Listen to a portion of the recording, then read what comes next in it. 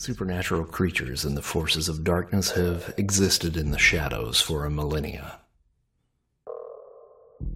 They've been living in the shadows, tormenting individuals in small communities for generations. Most of these interactions were written off as superstition or urban myths. The supernatural world has been in the minority, secretly manipulating mankind from the shadows. However, a millennia ago, an ancient sect of Gnostic sorcerers known as the Obsidian Order discovered an artifact never meant for human hands. This artifact was known as the Trumpet of the Seventh Seal. With the blowing of the trumpet, the Obsidian Order unwittingly called forth the ancient and powerful demon known as Abaddon the Destroyer, Angel of the Abyss. Somehow, the Order was able to contain Abaddon, locking him away in a secret temple deep underground in Mesopotamia, where he laid dormant for centuries. Unfortunately, an archaeological dig broke the seal of Abaddon's tomb, releasing the demon and sending a plague of locusts that covered the earth, infecting all they came in contact with. In the wake of this cataclysmic event, now known as the Swarm, the world has been forever changed, and humanity struggles to survive in a post-apocalyptic landscape overrun by demonic forces and supernatural evils.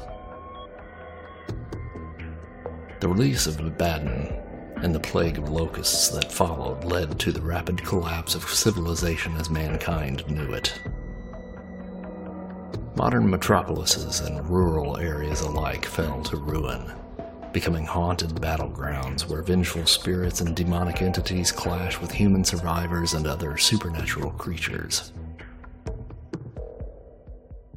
In the midst of this chaos, the surviving members of the Obsidian Order are now few and scattered, their once potent magic weakened by the unleashed darkness.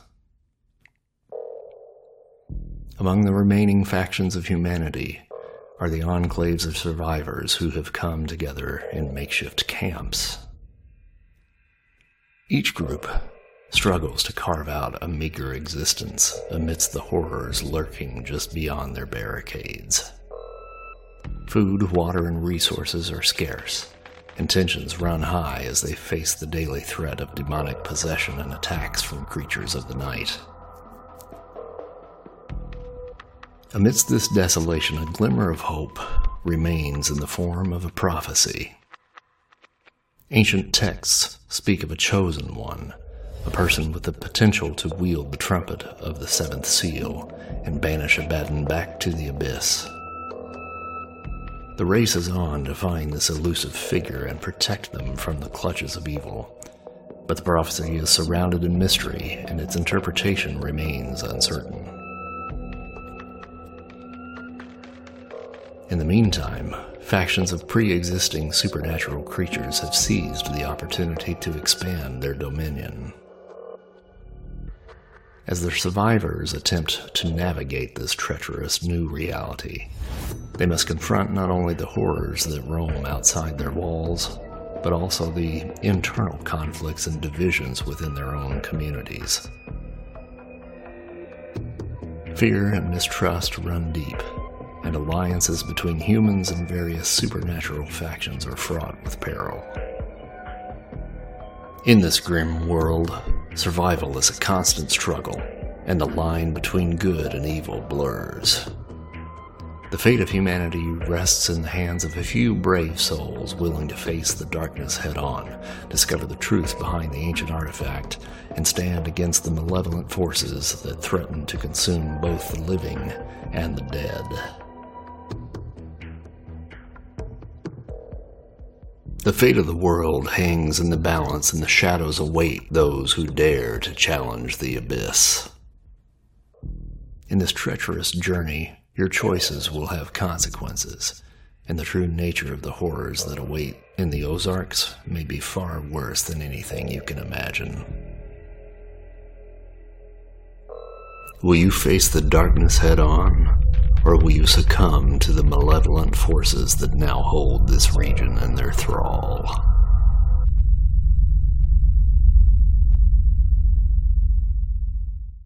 In the heart of Silver Dollar City, where memories of childhood laughter and carefree days once mingled with the scent of cotton candy and the screams of roller coaster riders, your makeshift cabins cradle you in their repurposed embrace.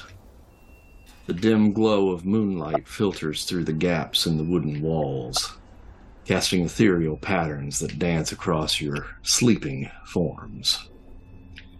Dreams weave their threads through your consciousness, visions of both a world long gone and the uncertain future that now defines your existence. But then, like a stone tossed into a tranquil pond, a jolt reverberates through the very foundation of your shelter, shattering the tranquility of the night. It's as if the earth itself has awakened from its slumber, sending ripples of unease that trace their way through your rest.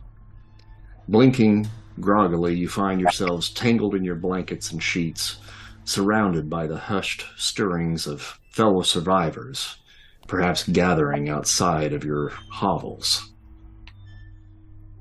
So what you have essentially felt makes you feel like you've been a part of a earth tremor or earthquake of some sort. What do you do? So where are we in? Like we're in like little shelters in Silver Dollar City? Yeah, pretty much the whole park of Silver Dollar City has now been converted to living quarters and areas for socialization and eating, and there's gardens and stuff that have been set up here and there. So, I mean, it is a fully fortified sanctuary for the survivors of about 150 folks that live in this area. All right. Given that, Papa will jolt awake and, of course, is disturbed by what he's felt, but also just knowing kind of like what's already in place and where we're at. He's going to his back probably creaks as he's getting up, but he's reaching for the cane. He's reaching for cane, and he picks it up, and he kind of just shuffles. He's not really using it to walk. He's just kind of holding it, but he's kind of heading over to the nearest window or door that he can peek out of. Okay. And you do see members of the community now kind of sort of doing the same thing. You see doors opening here and there, people kind of peeking out, looking out. A few of them are starting to make their way out into the pathways of the theme park. Is this day or night? Nighttime, yeah. Nighttime. Mm-hmm. Probably about 1:30, 2 o'clock in the morning. Asher's gonna jump up and climb out the window. And I don't know if what I'm in is very tall. If not, then wherever's a near building that's tall, I want to climb it real quick and scale up there and look around, see what's going on. I want to get the high ground. Pretty much once you get out and start looking around, you start to see a few scattered people kind of peeking out and coming out onto the pathways as well. And looking out along the horizon. The whole area around Silver Dollar City is surrounded by tall trees. So it's difficult to see up and over that. There is a lookout about maybe 1.5 miles down the road that you guys sometimes use to really get a good look around the area, and especially into Branson itself. But that is pretty much unreachable at this point, without, taking a good amount of time to get down there. But looking at the trees, you can see basically just the breeze blowing through the trees, and nothing necessarily seems to be particularly out of order. But you do hear kind of a booming sound, muffled, that cascades through the air.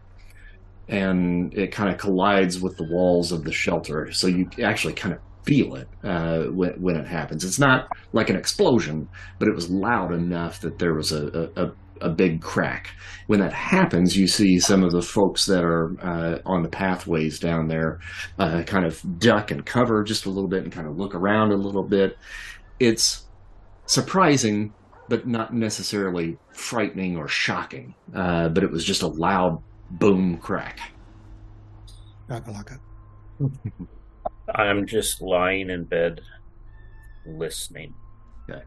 And you start to hear the murmurs and whispers outside. When you hear that boom, you hear a few people let out little shocks of screams and so forth. Is there like pools of water vibrating like in steps of Jurassic Park? No, not really. It was just that single boom. Is it quiet after? Is it pretty? Yeah, it kind of settles down immediately thereafter. When the boom hit, you did well. I'm going to backtrack that for just a second because Asher, as you're looking out, you and the boom hit, you would have expected a bunch of birds probably to fly off. There were no birds that flew off at that sound. Didn't react at all, huh? Did it sound like it was from all around us, from a certain direction? Probably directional. And if you had to guess from your location, it was probably northeast of your location. And what's my knowledge of the region tell me it's northeast from here? Well, further northeast, there's like a big golf course that's pretty far up, maybe about 6 miles up. And directly north of where you guys are, there are some old, like, little shopping areas up there, but I mean, it's pretty sparse. It's like just one little strip of a couple of different shops up north of you guys. So that's what you're aware of up in that particular area. Smokey. Is this something that is known? Like, has it happened before? Or is this something like a regular occurrence? Or is this something that people would attach it to? Like they know, oh, we know what that is. Or we know what something sounds like that. No, definitely not. Smokey's just going to go out towards the window. As he does, he's going to hum along and kind of sing a bit of a low tune to himself as he's kind of just walking his way up. As he's doing it, he's rolling a cigarette in his pocket. Okay. And are you going outside or just going to the window? Just going to the window. Okay. All right. And you see the same thing. Community members are starting to kind of wearily gather in little groups outside, and you can kind of hear the whispers, trying to figure out exactly what that was, what's going on. Can I hear Smokey humming from where our place is close enough together that I could hear him humming? It can be if you want it to be. It's up to you. Mm-hmm. Yeah, you can make a perception check. It's a common occurrence for him to be doing that. Exactly. He's kind of almost always doing that as he's doing something, like even if he's doing laundry. And the shirt goes here, and the button goes here. I would hear it. Just what he does. So yeah, you do hear your neighbor humming to himself. I'll start humming along with him, possibly singing the words to the song that he is humming. Okay. Do I hear the song? Probably from where you are, probably not. Being up on the roof somewhere. Let's hope we break out a musical opening.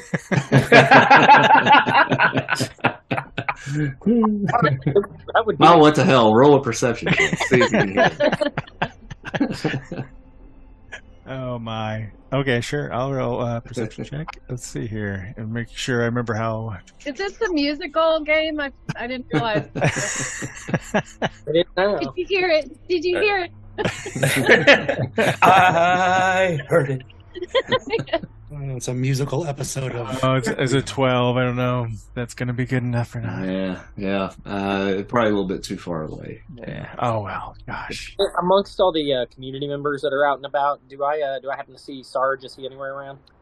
Sarge has not made his. Well, no, I take that back because where you are probably located, there is actually a quasi like mansion on the property here that was, I mean, it was like a site where people would come and visit, and it was called Grandpa's house.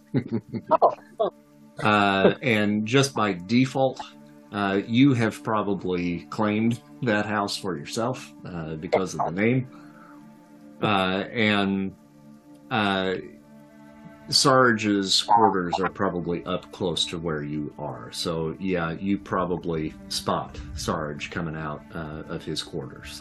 Yeah, then in that case, if I can get to him or get his attention as gruffly and efficiently as possible, I'll say something to the effect of, we'll be getting everybody inside.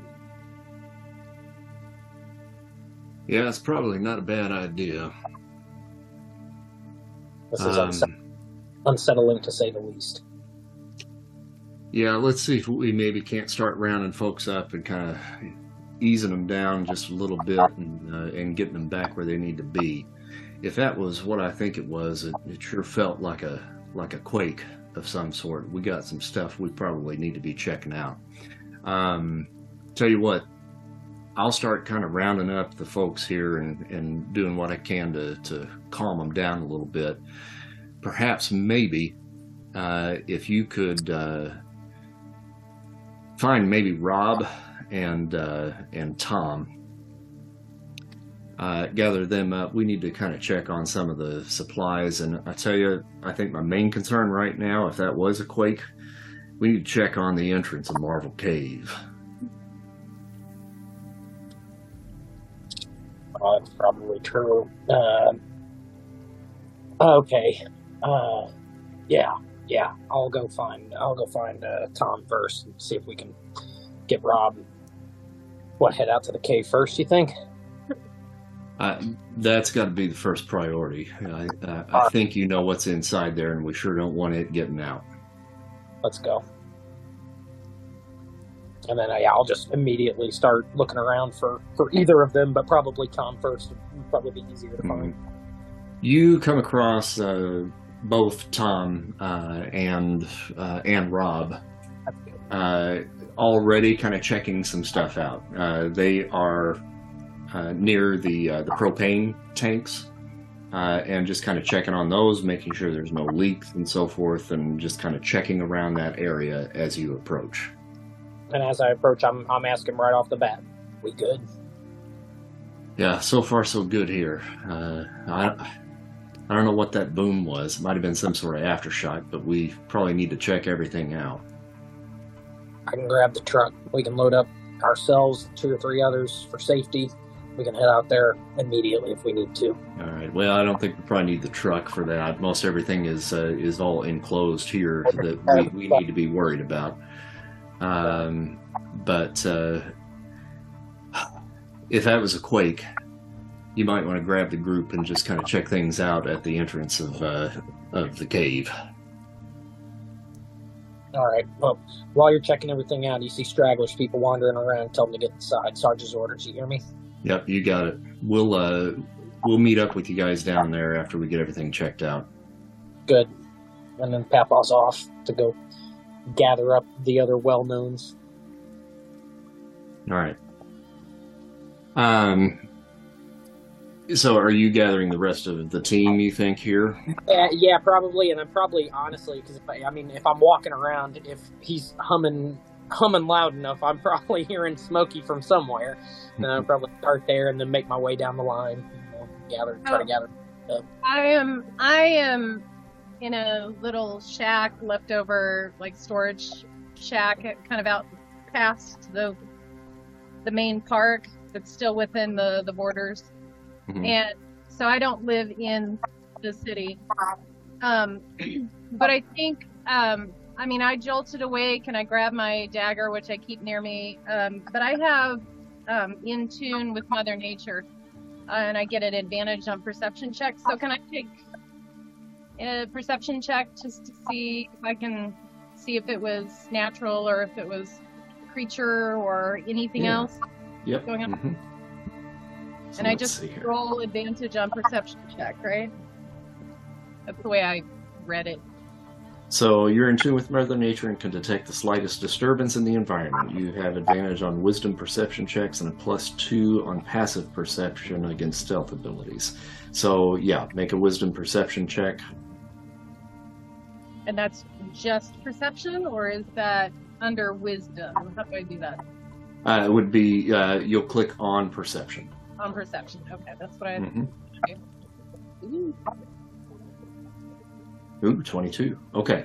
So, without question, you know that was an earthquake. Okay. Yeah. But that's all I sense. I don't sense creatures or the animals are not disturbed in the woods or anything. I think because you were so in tune with what happened, you probably woke up as the tremor was starting. You probably felt it coming before all of these guys woke up. Okay. And just as you were coming out of whatever dream it was that you were having at that moment, you were awakened really by the birds that were flying away before the tremor actually hit. Because that's typically what will happen. If an earthquake hits, usually the birds feel it first and then they go. So okay. you heard. I have a question though. Yeah. Because you told Asher, you told Marks that there were no birds. Correct, but that was after the tremor. So it happened. He didn't see it. He didn't see it. All right. I'm just making sure I clarify in my brain what's happening. Yeah. Okay. So I don't feel anything else. I just know it was an earthquake. Right. That sounds bad anyway, I'm sure. Okay, I'm going to make my way into town, I guess. Okay. Town. So, Papal, you're gathering everybody up, is that right? Yeah, we'll kind of meet. Dead center. I'm just knocking on doors. Hey, come on, let's go, and getting the ones that we need to figure out what we need to do next together. Let's just get everybody out here together now and then go from there. When you knock on my door, you hear threat or reconnaissance. Not sure yet. Could be both. Let's go. Yes, sir. And as everybody's kind of gathered out, before we move anything, I say, okay, first of all, I know nobody likes doing this, but we're going to need to establish at least one link with one of you in case we need to split up. Who's comfortable with getting on the psychic link? And Papaw's got the ability to establish an internal psychic link much the same way, I'm blanking on the word. Telepathy, that's the one. That can communicate, but it has to be pre-established beforehand. So, now, I do believe because of the rank that you are, I think you can set that up with the entire group. Oh, sweet. Yeah, I forgot you did. Okay, because we started up a little bit. Okay, so, and Papaw's willing enough at this point, because it's not an immediate threat, to, if there's anyone in the group that's typically not comfortable with that, to let them opt out. But, because I'm not the most comfortable feeling. But for Steve, it's best. Yep, so for members of the team that you have bonded with, which you bonded with everybody here, at level 2, which we're past that, you can set up a permanent telepathic link to keep in contact with your team while in a 2,000-foot radius. And it is permanent. There's no time limit on it. That was the one I couldn't remember. You just have to state when you're implementing the link and when it's severed. We're doing that now with everyone who's comfortable. Okay. I'm always good. Howdy, Papa. A lot of shaking going on around this morning.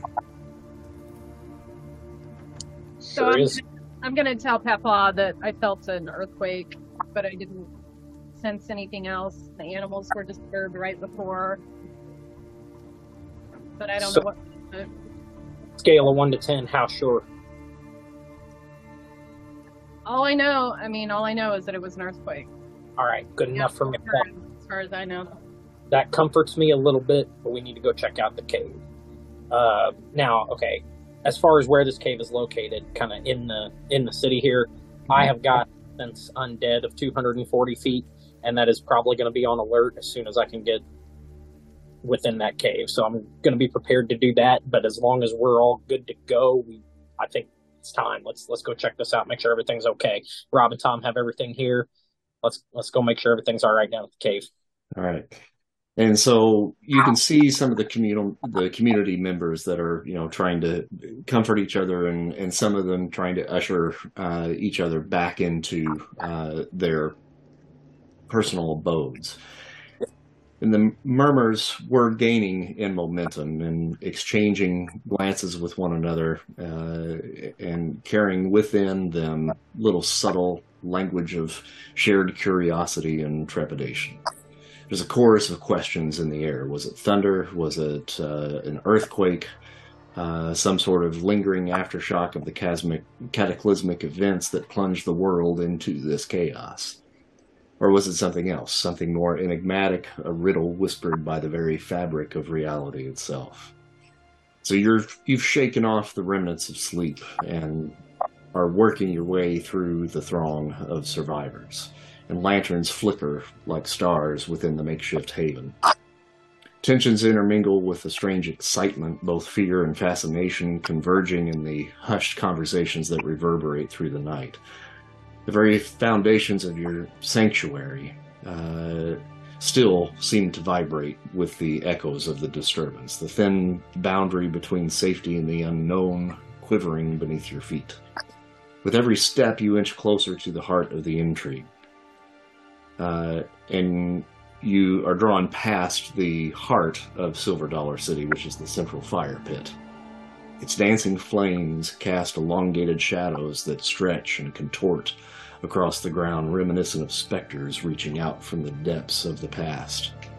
Huddled figure gather like moths to the flame, their faces aglow with flickering orange light. And amidst the congregation, you catch glimpses of some other familiar faces. Becca Lawson and Jake O'Connor, two of the brave souls who often venture out of the park on scavenging missions with your group.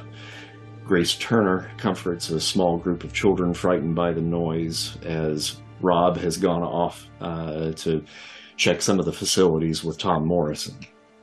And Ellie Thompson wanders throughout the small crowd checking for injuries. She's the kind of go-to doctor of the group. And fortunately, there seems to be no injuries at first glance. The fire's warmth and the shared hush of anticipation become a stage upon which all of your paths now converge as you all come together, united by the undeniable pull of curiosity of the rumble that awakened the community in its slumber. One of the others that shows up there at the fire is your old friend, Simone Walt Barnes, the old African-American gentleman that's the storyteller of the group. And you hear him as he approaches you, especially. He comes and he whispers, "Bald knobbers." Does he whisper? Bald knobbers. And that quizzical look tells him you don't remember the story that he told you several years ago, before all of you came here. And it was in the times that he was sharing his stories with you out there in the real world, the real natural world, before it became what it is now. And he looks around at the rest of the group and he says, "I don't think y'all were here when we had to put them away, was you now? Gather round. I got a tale to spin. It's a tale of moonlit nights and vigilante men. It was a time in the Ozarks back in 1884, when the hills were restless and the lawless spirits roared. Out there on a bald knob hill, where the firelight danced and gleamed, a secret clan assembled. Masked and cloaked, it seemed. Woodcutters they were, from Christian County, bold and fierce, and this was their time of pursuit, their night of revenge. Under the moon's pale glow they gathered round that fire, bearskin jackets, masks with horns and deadly dark secrets. The leader, in a voice of steel, spoke of a thief they'd chase, a hog stealer, and the justice they would meet. With shotguns loaded fierce and true, on horses and mules they rode, a motley band, a vigilante crew. Down the worn path they strode. Arriving at the cabin, a rugged voice did call, "Hiram Bates, come on out now, for the bald knobbers stand tall." Hiram stepped out on the porch, shotgun firm in hand. "Who goes there?" he questioned, not heeding their demand. "We're the bald knobbers," the voice rang out. "We stand for law and order, no hog stealing about." The masked men rushed upon him, oak and hickory switches in hand, a lesson they would teach him as they struck him down where he'd stand. With welts and wounds they'd leave their mark, a message loud and clear. The bald knobbers meant business, and their justice all would fear. Yet, tales can twist and turn, my friends, from virtue to disgrace, for the bald knobbers' ranks did learn a darker path they'd trace. As power grew, so did their might, and vengeance knew no bounds. They masked their faces in the night, sowed chaos all around. The Christian County bald knobbers, fierce and feared they'd be, wreaked havoc, spread disorder far beyond their territory. A trial came, the courtroom heated, verdicts handed down, some fined and shamed, while others defeated danced to the gallows frown. So ends the tale of the bald knob days, a time of shadows long, when justice twisted in strange ways became a vengeful song. Remember, friends, the lessons learned from history's winding trail of vigilantes' fire, once brightly burned, now echoes in our Ozark tale. And so, the tumultuous chapter of the bald knobbers came to a dramatic close, leaving behind a legacy of both vigilantism and violence, of justice and lawlessness. The trials, the hangings, and the fading echoes of those rugged times left scars on the land and the people who called the Ozarks home. But the tale does not end there, for the legends of the bald knobbers took on a life of their own, weaving their way into the fabric of the region's folklore.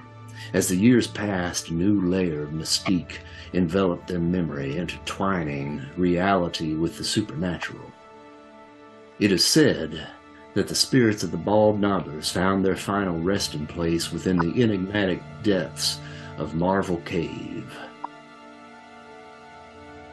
The very cave where they had sent countless souls to meet their doom now became their eternal prison. Some speak of eerie encounters deep within the cave's labyrinthine passages, whispers on the wind that hint of a presence not of this world. Could it be that the vigilantes' tormented souls remain trapped within the subterranean darkness, forever haunted by the deeds of their past? Others tell a different story, one of retribution and revenge from beyond the grave. The cave crawlers that now call Marvel Cave home, dwelling in the shadows and the hidden corners, are whispered to be the descendants of those very vigilantes of old. These creatures, twisted by time and circumstance, are believed to carry the legacy of their forebears' misdeeds. The stories tell of glowing white, blind eyes that pierce the darkness, of chilling cries that echo through the caverns, and of an otherworldly force that seeks to balance the scales of justice. Now, whether these cave dwellers are the avengers or the avenged, whether they bear the burden of the bald knobber's sins or seek to right the wrongs of a bygone area, remains a mystery shrouded in the mists of time. The Ozarks, with its rugged hills and hidden caves, holds its secrets close, leaving us to ponder the fate of those who once walked the line between hero and villain, between man and legend. And as the moonlight dances upon the ancient hills and the wind whispers through the trees, the tales of the bald knobbers live on, echoing through the ages and weaving a tapestry of history and myth that is as complex and enigmatic as the very land they called home. So this story that our old storyteller has brought back up reminds you of what happened before you all came here to Silver Dollar City. It was a meager existence, I think, for the folks that lived here at that time. It was maybe 24, 3 folks that lived here at that time. And there were stories from the early days here about these cave crawlers that would come out at night and start stealing. First, it was some of the food that they had salvaged themselves, the folks there that were the early settlers here in Silver Dollar City. But then they started taking pets, animals, livestock, and then they started moving on to humans. And it was at that time that the cave was actually sealed. And these cave crawlers often became referred to from these old stories of this area as the bald knobbers. Now, this was a true story, what he told about these vigilantes of old that would hunt down folks that they believed to be on the wrong side of the law. And they turned at some point in their history and became outlaws themselves. So what our storyteller was basically telling you was these myths have now somehow morphed into this dark reality that we now live in. And whether it's true or not, there is a danger within that cave, and a danger that they locked up some 3 years ago. Well, Papaw, for one, has gotten most of his memory back from his, the memory he does have back, a lot of it has come from stories and reading books and obviously, talking with guys like this. So Papaw takes almost everything this dude says as almost prophetic in some sort of way. So, he's kind of whipping around to the rest of the group like, all right, well, you heard the man. We know what we're dealing with, potentially. Anyone want to turn around now before we head out to the cave? Just go back to bed. I don't know. Are they big enough to cause an earthquake, though? That seems like... I don't know. No, I don't believe they caused the earthquake, but the earthquake could have opened the seal of the cave, and they might be among us soon. Yeah, that's my big concern, too. Let's go in the cave. Well, I've been up a tree for the last 4 hours as I drew the short straw and had to take the early night watch this evening. So Okay. although I have my hand on the bell, nobody came to alert me that they needed everybody to take up arms. So I just waited there for a second sign of anything going wrong, and I don't think I could see anything. And when the crowd's people came out, and the next watch offered to take over, put up a semblance of normalcy to keep the townspeople calm, I joined the crowd. And so, Walt, I'm just catching up on everything here, but I think I take your meaning, and I think I understand that you're saying there could be some danger to us if we go out to the cave, some physical danger from actual people or what's left of them, the cave crawlers. There could also be some spiritual danger, some demonic remnants of the souls that have been left there. And then also that as a as a group that ourselves believe we are just and have a just cause, we should keep some caution in our actions as we head out. Is there anything I've missed? Well, those of us that were here in the very early days of this community know of what could be coming out of that cave. But now that we've had some time to gestate within the confines of that cold darkness down there, and there's no telling what else might have arisen during that time period, or perhaps just how much more violent they have become. For all we know, they starved to death. That would be our hope. But if they're still down there, I can imagine they probably ain't going to be too friendly. So proceed with care, my dear. But you and your compatriots here have proven time and time again that you are made of firmer stuff than some of the rest of us. So just be on the lookout, watch your backs, and I'd advise taking a flashlight if that seal is broken. There's no telling what you might come up against. I'm going to take a flashlight and extra batteries. All right. Can I use... Smoky. I'm looking now, but can I use my Way of the Flame as like a torch? Can I just have like a flame in my hand? Let's see here. Or do I need a torch or a lamp or something? I haven't looked that closely. I'm looking now, but... I think that you could, yes. Mm-hmm. Because it lasts for 1 hour until the plan is basically deactivated. So if you light it, then it should stay lit for up to an hour. Okay. Yep. So Asher's ready to go in if you want. I forgot I have an animal bond. Oh, yeah. Cool. Yeah, we So didn't figure that out, right? So if it's cool with you, I'm going to have it, because I'm pretty sure crows are in this region. I'm going to have it be a crow, and I call her Suki. So I'm going to telepathically ask her to like hang out around the opening of the cave and keep an eye on it and let me know if something comes out or comes in or anything like that. All right. Do you have like raven sight? Yeah, I can see through senses and telepathically. Nice. I get Yeah, just with her. 30. There's one animal. See, I don't have stats for a raven in here, but I'll put that together for you so that we can have that for the next round. I tell her to avoid all fights because we don't have stats for it. Just writing it down here for you. Yeah, I forgot about that. Okay, cool. We'll get that added in. Okay, so I guess you guys are heading towards the entrance of Marvel Cave. Is that right? Cane in hand, yes. So the entrance to Marble Cave is actually just inside the entrance to the park.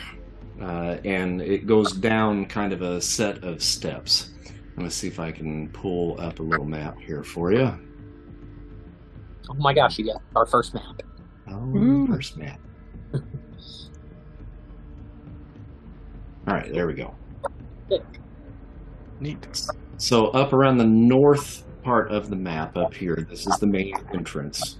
And there's like a little tower off to, as you're looking at it, off to the right of the main entrance. And within that tower, down underneath, would be where the entrance to Marble Cave would be. So I'll pull the group up there so you all don't have to move yourselves. I'll just move all of you and get you in that general direction there.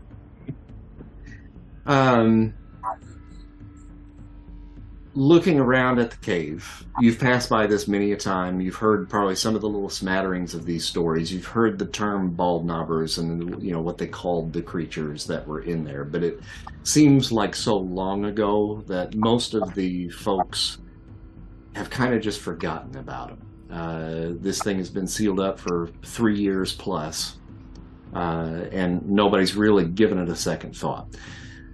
Some of the guys, like Tom and Rob, will come by and just check everything out every once in a while, every couple of weeks or so, just make sure everything's all in place.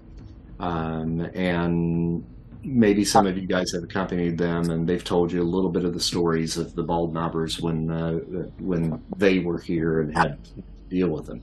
The description of these things, basically what they have said, and nobody really got a great look at them, because often they would just come out, grab what they wanted to grab, and then drag it off into the cave.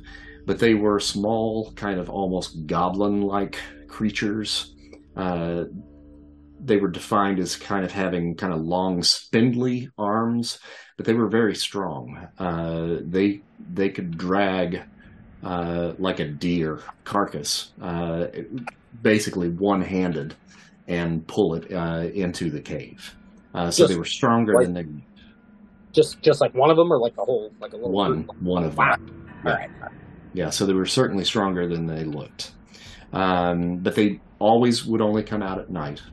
And the belief was, because oftentimes they were described as having these kind of white glowing eyes, everybody believed them to be blind. So that's really about the only description that you guys have. But taking a look at the entrance to Marble Cave, the whole community here it basically looks like an Old West town. For the most part. And so the entrance to this area basically kind of looks like an old gold mine, is what they've basically dressed it up as years ago when they built this.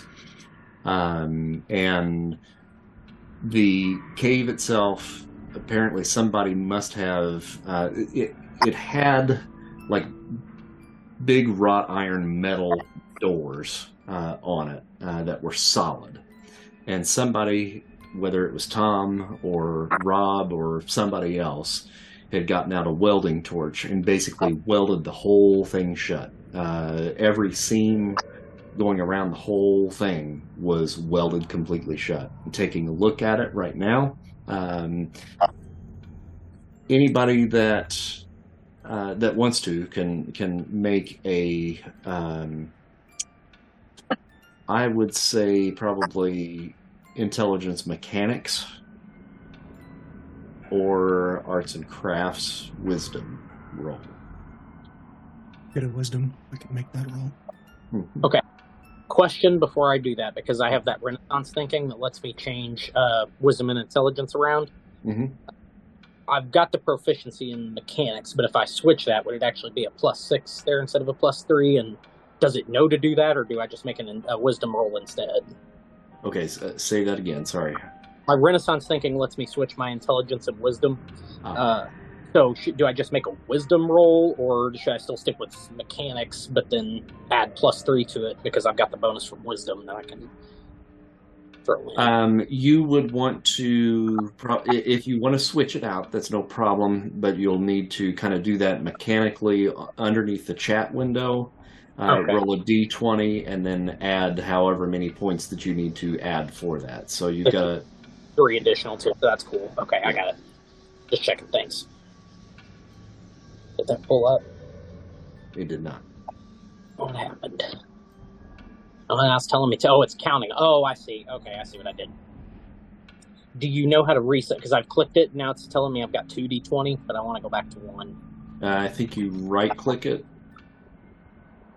Yeah, you right-click it to go down. Okay, there. All right, so 11. All right. Oh, it didn't add the minus either, so it'd actually be just proficiency in that, so it'd be 13. Okay, and then if you see on the bottom there, it's got like pluses and minuses. That gives you all of your bonuses. You can just click it up and down to get the bonus that you need to get. Oh, okay, sweet. Okay. All right. So the DC on this, what you needed to roll was a 13 or above. So how many people rolled 13 or above? 13. All right, so taking a look around at the entrance that you know to be the entrance to the cave, everything actually seems to be in order. It still is completely sealed from the look of it. Can I put my ear and hand up against it and just listen and feel if there's any kind of vibration or anything? Yeah, you make a perception check. No, definitely not. What door? Door? What door? Is there, I mean, just looking around that area and even around a little bit outside, there is no other, I mean, you said the entrance is sealed, but there's no evidence of any other cracks, I guess, or entrances or collapses or whatever that may have created some sort of other side entrance or anything? Yeah, and I mean, really, with you guys walking the path to get down here, I mean, you're kind of looking around for anything else. If this was indeed a tremor or an earthquake, you're kind of just nonchalantly kind of checking to just make sure everything is in order. As far as you can tell, there's been no real structural damage anywhere. Do we know that this is the only entrance, or are Yes. there? Yeah. Okay. As far as long as you've been here, everything that you know of, this was the one and only entrance into the cave. Gonna break down the door and go in. Open it ourselves. Can I have Suki do a fly around of the cave area, just see if there's anything disturbed, anything odd? Sure. That'll roll on your perception, I think. Okay, cool. And does that give any bonuses? I don't think it does. Didn't say anything about bonus. Mm-hmm. 15. Okay, 15.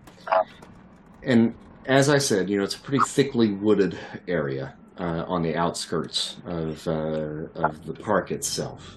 When the walls of the park basically back right up against the forest that comes right up to the park itself. So there's really very no visibility or clearing in those areas. There might be a few little patches of areas, that are open and so forth that the crow can kind of see in a pass, but pretty thickly wooded area. But according to what she can see, everything seems to be in order. Doesn't seem to be any other animal life out there that seems to be threatening of any sort, and seems pretty quiet. What do you think, guys? Well, at this point, I'm still unsettled, but the only thing, I mean, nothing seems out of order. I just suggest maybe talking to Sarge and see if we can get an extra, security detail, a couple folks out here to watch it for a couple days, make sure nothing comes up, but everything seems to be in order. That's the best we could have hoped for. Do we go back to bed then? You have to roll for that. Roll for bed. As soon as she says that, I'm uneasy. I feel comfortable that everything's in place, but I'm still uneasy. Like, I don't want to leave this spot, but at the same time, can't shake the uneasiness. Mm-hmm. All right. And while you're trying to kind of brush that uneasiness off, you can spot coming down the path from back in the park.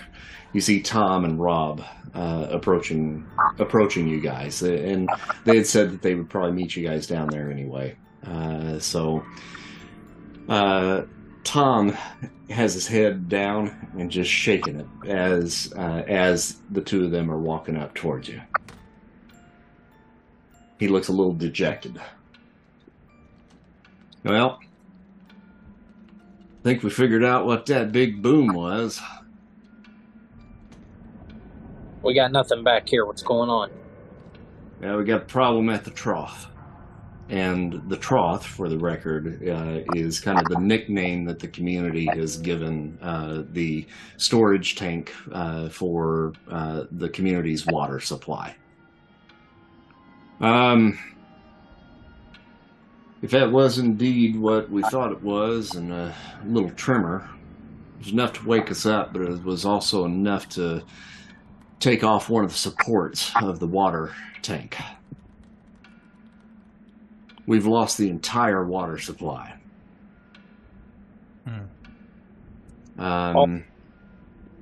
So this tank was something that Rob and Tom had kind of put together. It's a pretty ingenious little contraption that they built. And it's kind of a combination of a rain collection and a collection of condensation to basically just constantly be, refilling itself. but that is where all of the water pretty much comes from for the community.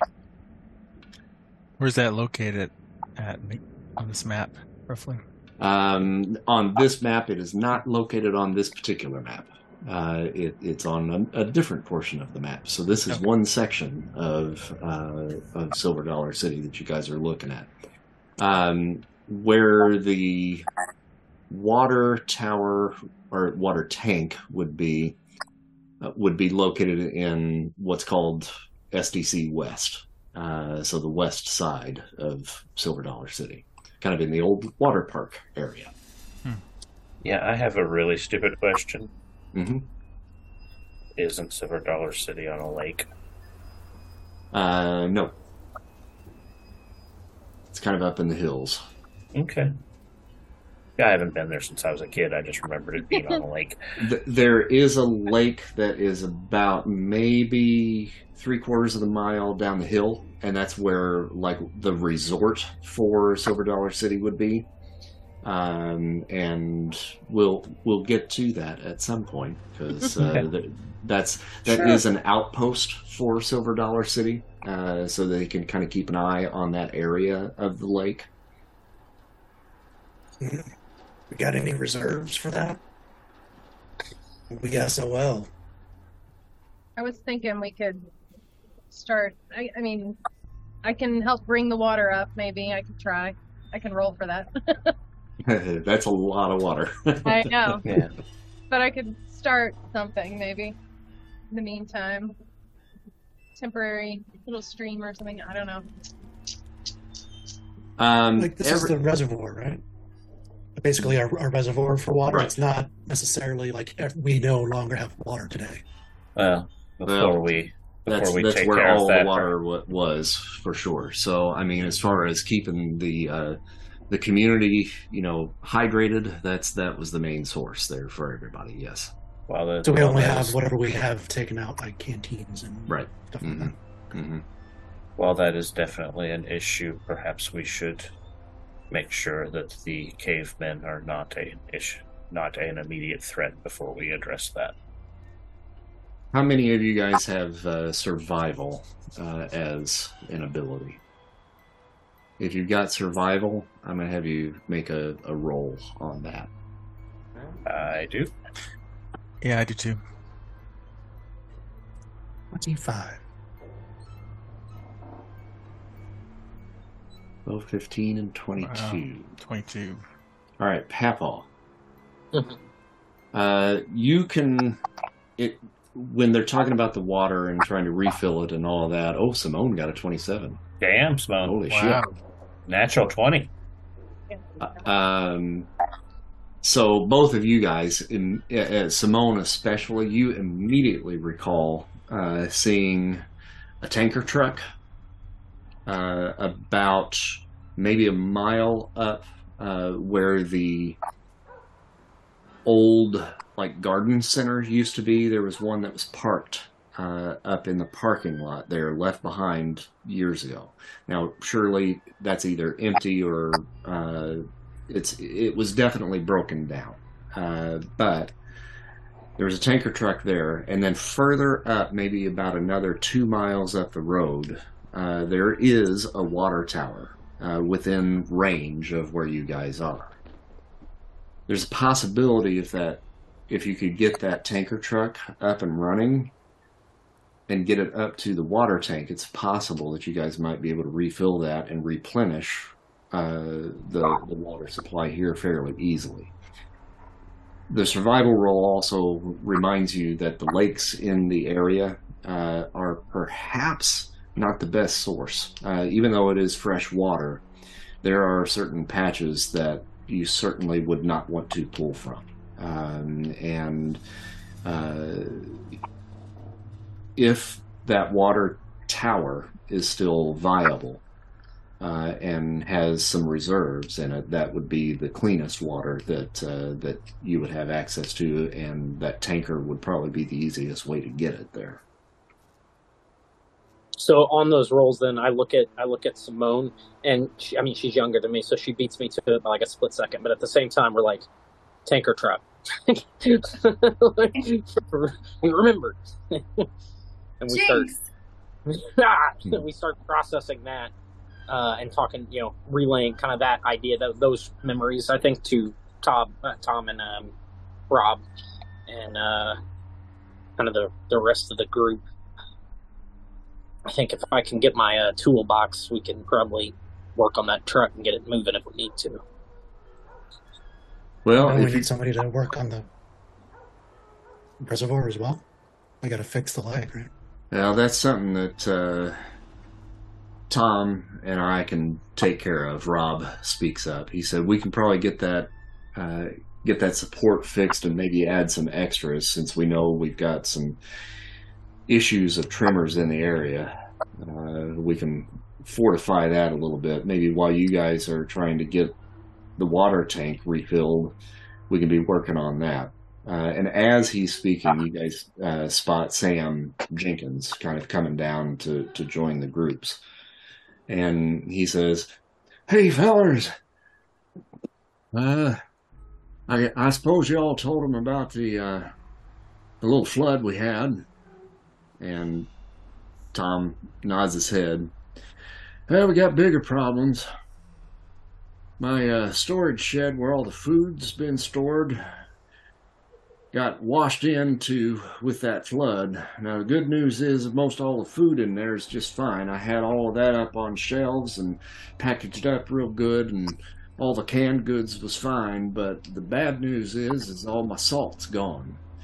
All my salt packets were laying out on pallets there close to the floor, and when that flood came on in through there, it just washed away all the salt.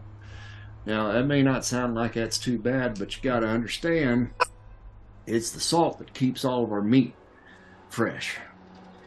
And if I don't have that salt, any new meat that's brought in that I haven't already packed away, we're not going to be able to have a good supply of meat from the hunting expeditions. So we got us another problem on top of the water." Where can we get Where do we some just go salt? get our salt? Is Yeah. there a truck of salt on the other side? Well, Broken down truck of salt.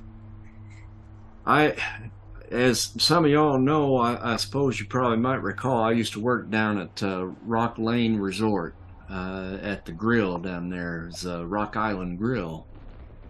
Now, when I was working down there, we had a shed out by the pool house that we kept a lot of our non-perishables out there. Now, I had a whole truckload right before all of this shit hit the fan put off in that shed out there. So if it ain't been raided, which I imagine it probably hasn't because of where it's located, you could probably get a pallet or two out of there. Now, the bad news about that is Rock Island Grill, the Rock Lake Resort, is located down in what's now referred to as the fungal zone. And that's down in the area of Indian Point. So that whole little peninsula that kind of juts off into the lake, that whole area down there has been basically overrun by some sort of weird fungal virus that has taken over that entire area. Now, you guys have done runs down into that area when you needed canned goods and so forth, so you've been in there before. And you know that the best time to go is actually during the nighttime, because during the daytime, what a lot of people are referring to as the fungusoids, which are basically people that have been overtaken by this fungus, basically come to life down there during the sunlight hours, and then they kind of hibernate at night. Now, you have to be stealthy while you're going through there because they can be awakened, but push comes to shove, even though that's a pretty dangerous zone to be in, it's safer to go to at night. And that is to the south of where you guys are located. So two separate directions here. Split the party. Split the party.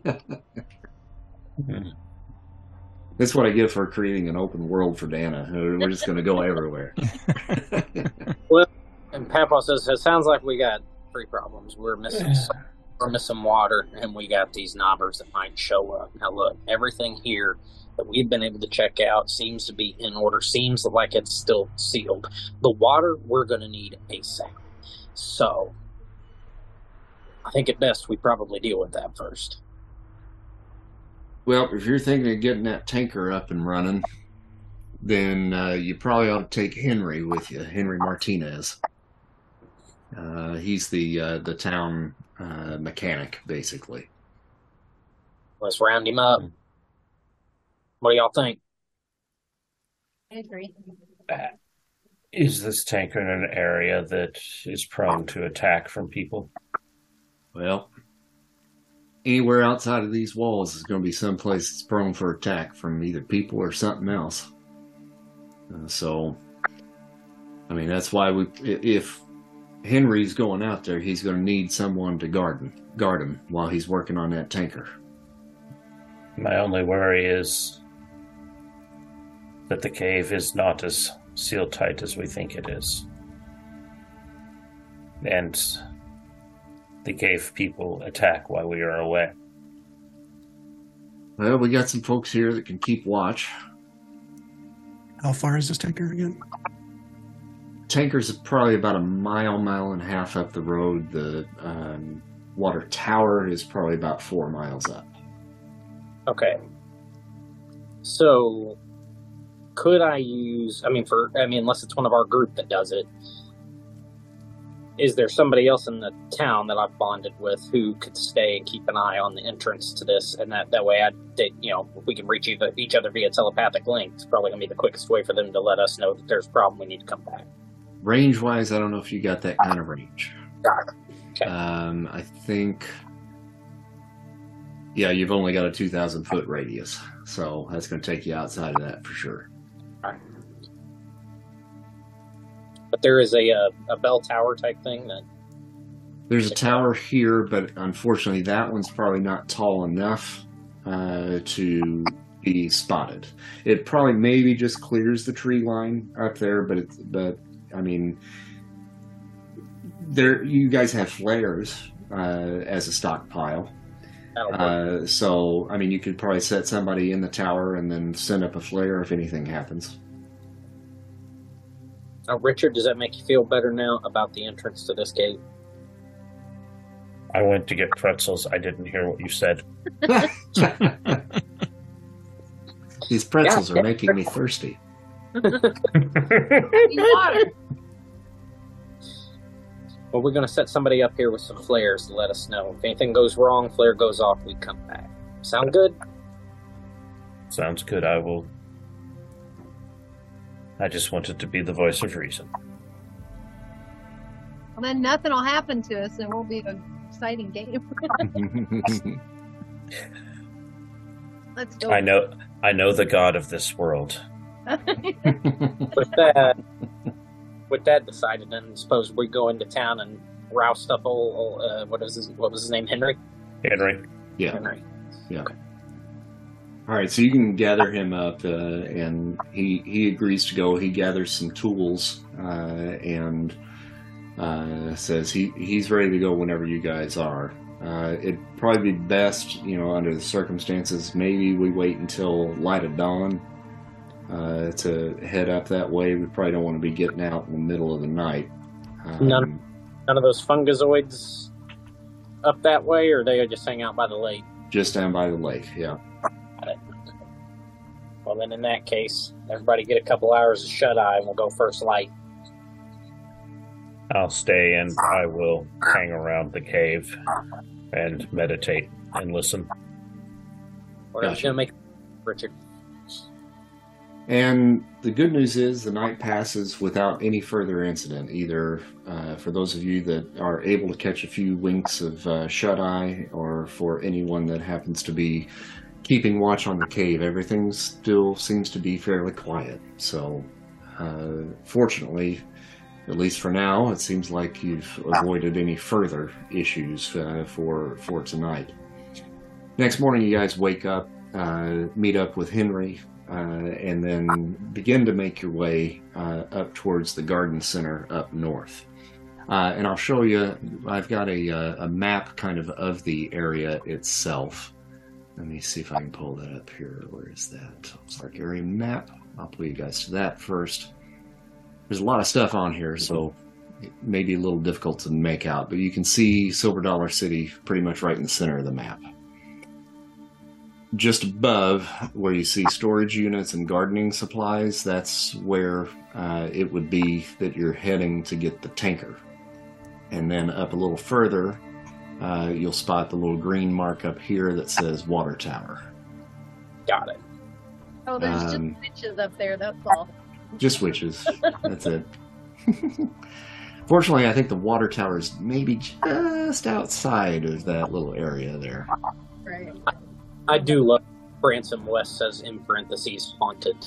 I love that. So your experience, Frick, Papaw, since you've got the truck. Yeah. You know that taking any motorized vehicle out into the wild out here is always taking a risk. Yeah. The sound of the engine, the sound of the truck going over gravel, over pavement, can be enough to kind of rustle things up. So when you do take the truck out, you always know it's best to kind of go at a slow clip.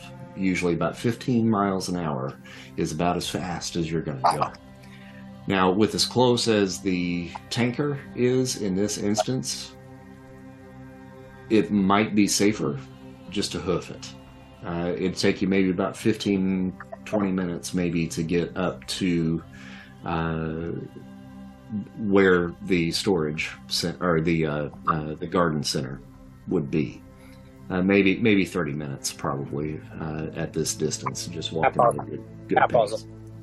Papaw's going to be bringing up the rear on that. So yeah, 25 minutes probably solid.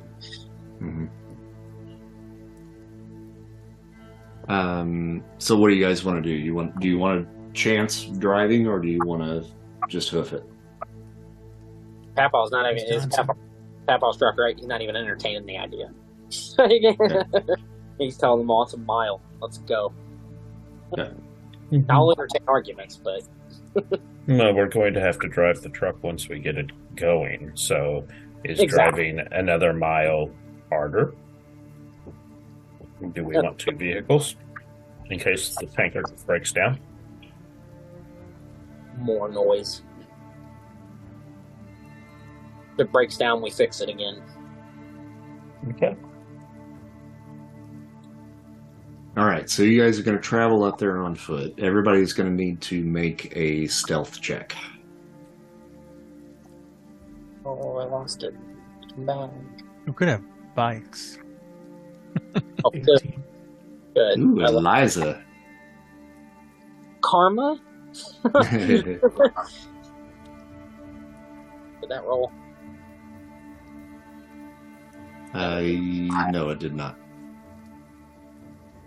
There it is, okay. Apparently Simone fell down at one point in time. Papaw's grumbling the whole way up. All right, so I'm going to ask each one of you what you got. So, Smokey, what'd you get? 18. Okay, Richard? 18. Asher? 17. Papaw? 9. Simone?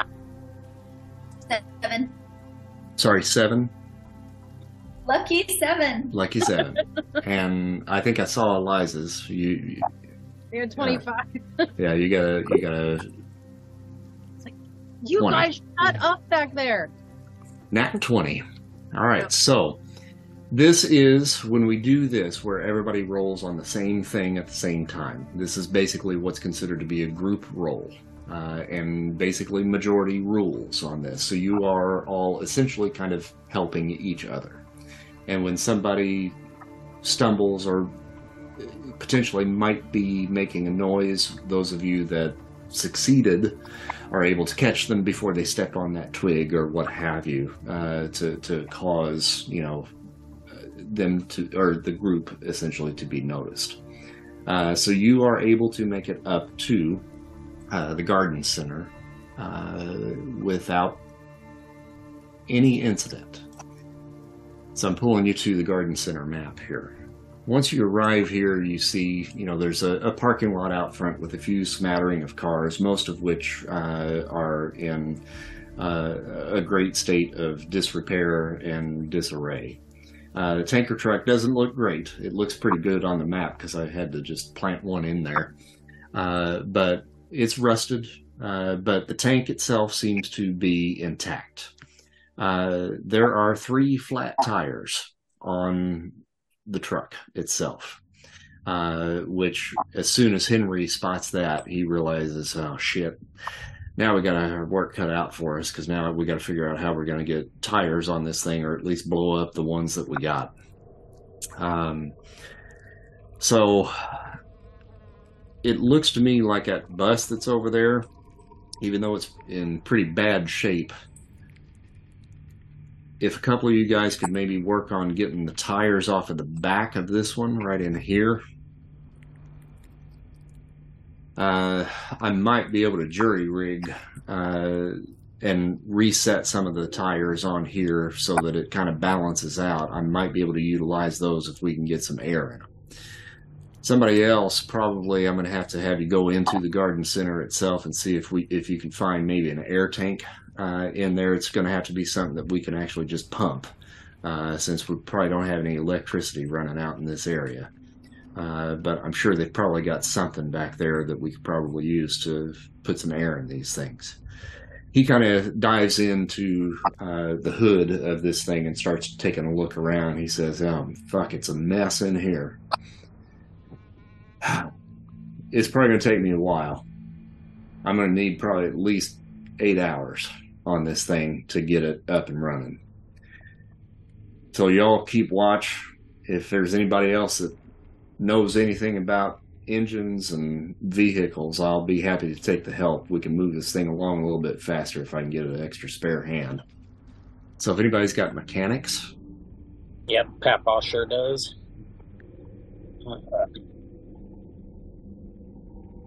Where did it go? There it is. Okay. Okay, now this is one I'm going to switch again so I can get the +3 on my wisdom. I'll just roll the mechanics, but I don't think it's going to add that +3 from that switch. Okay. Yeah, you can just add that manually for yourself if you want. Yeah, is that under extra terms? Is that what that's for? Yes. Yep. +3. Sweet. Okay. Cool. All right. Sweet. All right, so difficulty level on this is 13. Yeah. So you kind of get in there, kind of fumble around. This is maybe a little bit beyond what you've done before, working on a big tanker truck like this, but you're starting to kind of figure it out. For every hour, I'm going to have you roll, okay? Those of you that are going to try to salvage the tires, I would need you all to probably, let's see here what I'm going to roll. Either mechanics or vehicles, probably, for that roll. Well, I'm pretty good at vehicles. Could try that. I'm just going to do the garden. This dog's begging to go out. I'll be right back. Yep, you're cool. He's just gonna be watch because I can do whatever you want me to do. Stand on one leg and bark. I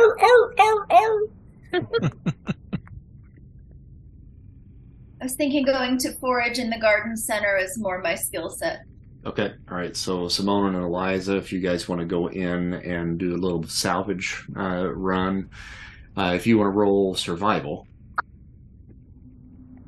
All right, so Eliza and Simone kind of head into the garden center itself. So as you're looking at the map, you can kind of see, there's like this big garden here. It's all completely overgrown and in pretty rough shape. But, I mean, it's, there's live plants here for sure. Just beyond that is where the actual physical garden center would be. And there's a garage off in the back there. Simone, you're able to kind of come out with basically like a bicycle pump, essentially, is what you find. They definitely had, a couple of motorized air pumps back there, but unfortunately, since there's no power running to this, that's not going to be viable. But you do find a bicycle pump, and that will be enough to be able to pump some air into these tires. You can probably jury rig, something from some of the mechanical air pumps to attach a nozzle that'll actually fit the tires on the truck. It's going to be a long process, but that is something that you guys have right now is plenty of time to pump these up. It'll probably take about an hour per tire, in all honesty, because these things are so big.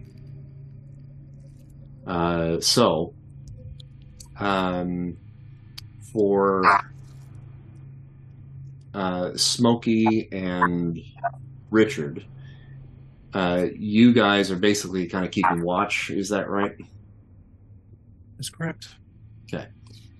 Everything seems to be fairly quiet right now. Doesn't seem to be anything really going on. So the first hour passes without much of an incident. For Simone and Eliza, it took you about an hour to kind of find that pump.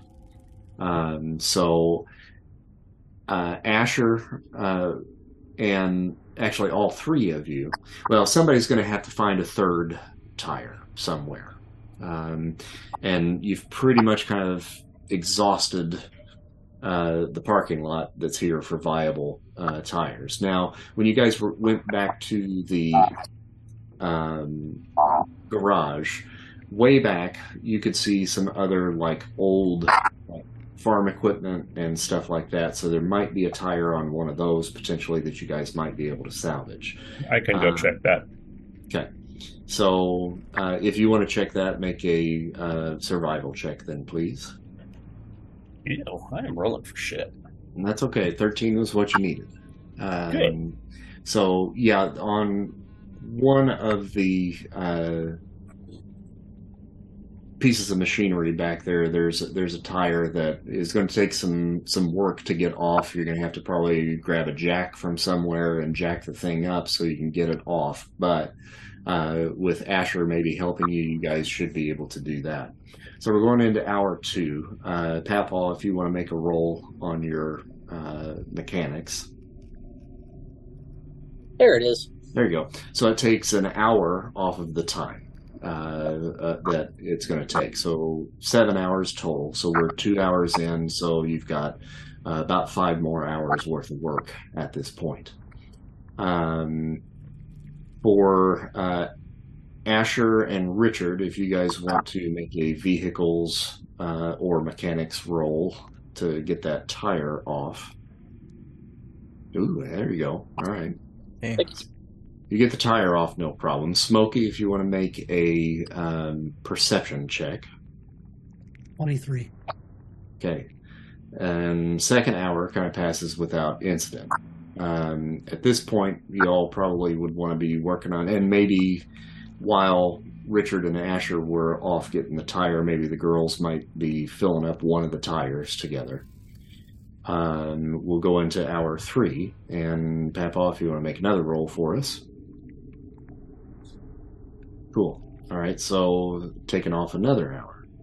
And then Asher, if you want to make a roll on vehicles once again.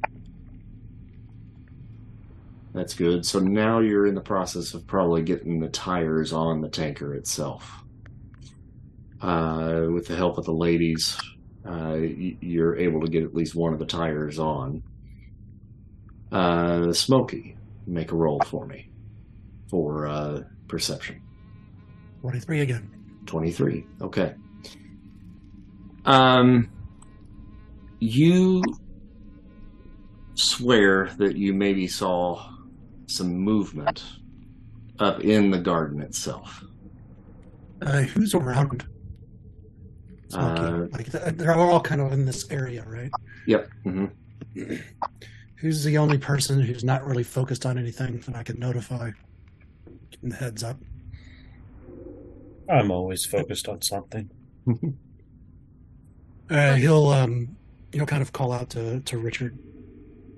What about passive perception? What's everybody's passive perception? Richard, what's yours? 12. 12.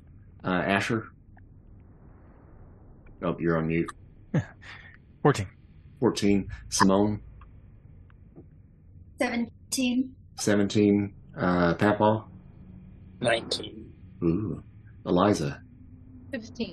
15. Okay, so even though Smokey's Papaw... 20. Okay. You forgot me, man. No, I didn't forget you, because you're the one that I'm actually checking for.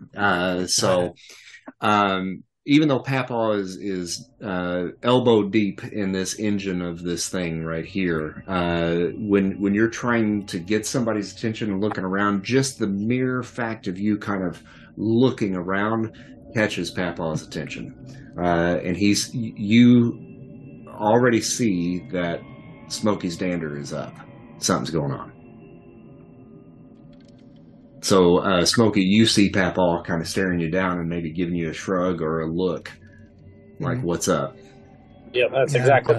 You're not saying a word, just kind of on with my eyes. Smokey pulls his, I believe it's a revolver, out and kind of just says, like, moves his hand like this, and then points the gun up towards the guy. What was that? Arboretum? What is this thing? It's just a little garden that they have kind of set up. It's got stonework around it, stairs leading up to kind of a balcony level that looks down into another, and then another balcony level with this large tree is up here. Where did I see the movement? Kind of around the tree. On the tree? Mm-hmm. So he'll do the motion and then just go like that and points directly towards that tree. And Papaw looks over toward there and waits for a second and looks back and just goes. Okay, Smokey, make another perception check for me, please. Dirty 20. Dirty 20. All right. You, as you're kind of pointing up in that direction, you see just the glint of like a reflection of light, and immediately followed afterwards and something whizzing in your direction.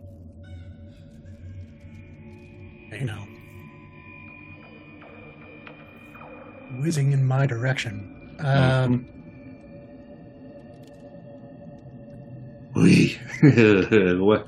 I would ask what your defense is, but I don't know that matters.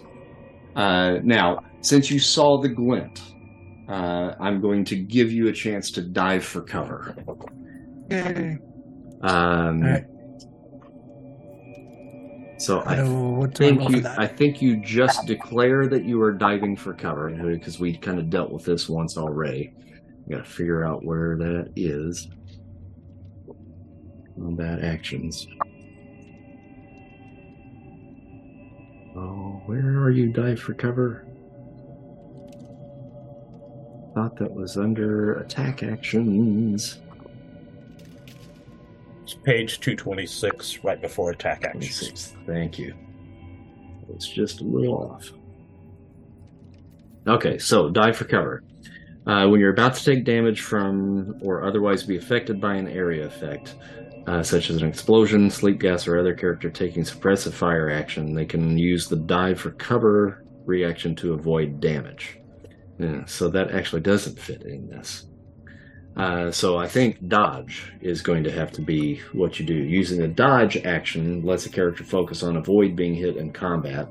When a character uses dodge action, anyone attacking them has disadvantage on their attack rolls, and the character has advantage on saving throws. Okay, so I'm going to roll for him again and take the lesser of the two. Oh, and you have one step ahead. You can choose not to fall prone when you take dive for cover action. Got it. Okay. Yeah, since we're not doing that. Right. Okay, so what is your defense? 17. 17, so he got 17. So it is going to hit. I mean, you can if you're taking that is your action, so you're still going to take the damage. So here it comes. First damage of the game. 14.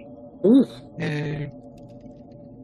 And you guys see Smokey get clipped in the shoulder and a spray of blood. Just now, you only hear like so it's a silencer that just came from up in the area of where that tree was.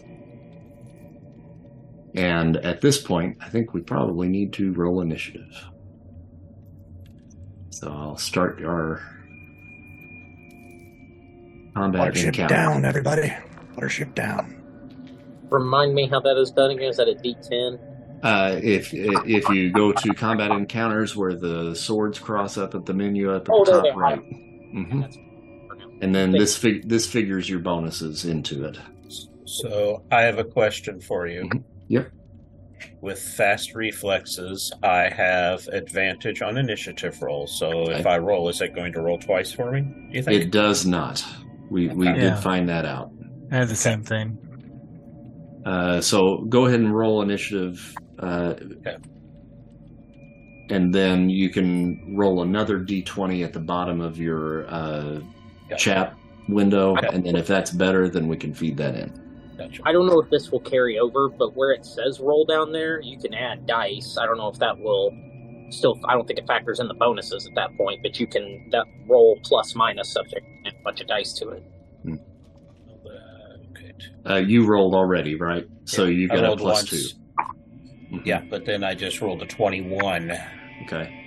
with a So plus that's 1. So for some reason it gave me a plus 1 on it. I don't know why, but that would So- be plus 2. So I would be 22.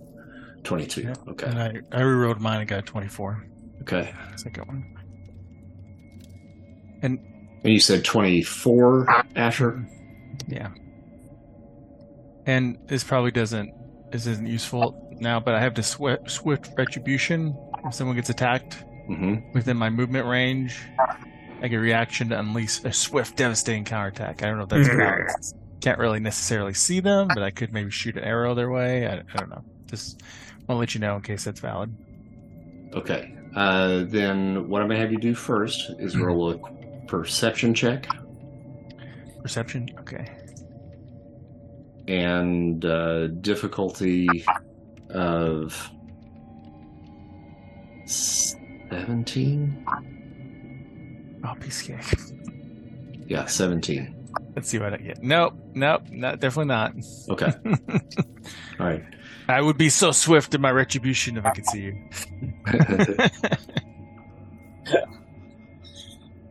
All right, so top of the round then it's Asher, so it is your turn. Right now you can't spot anybody. Where do we think he might be? Somewhere up around that tree. Around here? Is there some cover where I could, use some parkour skills to kind of Absolutely. Yeah, if you take a look at the map here, you've got the steps right here that lead up to this balcony area that's right here. So that balcony area is up about 8 feet up off of the ground. There's a door right here that leads into the courtyard in this area right here. So this whole area right up in here is about 8 feet up off of the ground. And is there and there's some cover there up on the ground, like if I crouch as I'm running, I can get covered? Okay. That's what I'm going to do then. I'm going to, so I got, so I can just hop up over that and go straight line pretty much, if that's cool with you, and travel to that point there. Okay. So I'm going to, oops. Sorry, I'm learning curve here. Oops. How I move. Select open. That would help. Leave right there. So and I can actually, I'm sorry, I get a bonus to dash, so I guess I can double that, right? If I just move. Yes. Mm-hmm. So let me calculate that real fast then. So that was half my movement. And I'm going to stay up here and go the other 40 feet, which is yay much right there. All right. So that's going to put you in 3/4 cover. right there, because you basically got kind of a wall that you can kind of duck down. As long as you stay low, then you can be in 3/4 cover. All right, cool. That's me. Okay. Richard. I see what he did, and I will raise him. Normal movement is how many in this game? I forget already. 30, okay. And each block is 6? Each is 5. 5, gotcha, okay. So, 1, 2, 3, 4, 5, 6. And then as my bonus action, I will use dash. And move again so that, and I can jump up the wall too, right? Mm-hmm. Yeah, and get right there. Okay.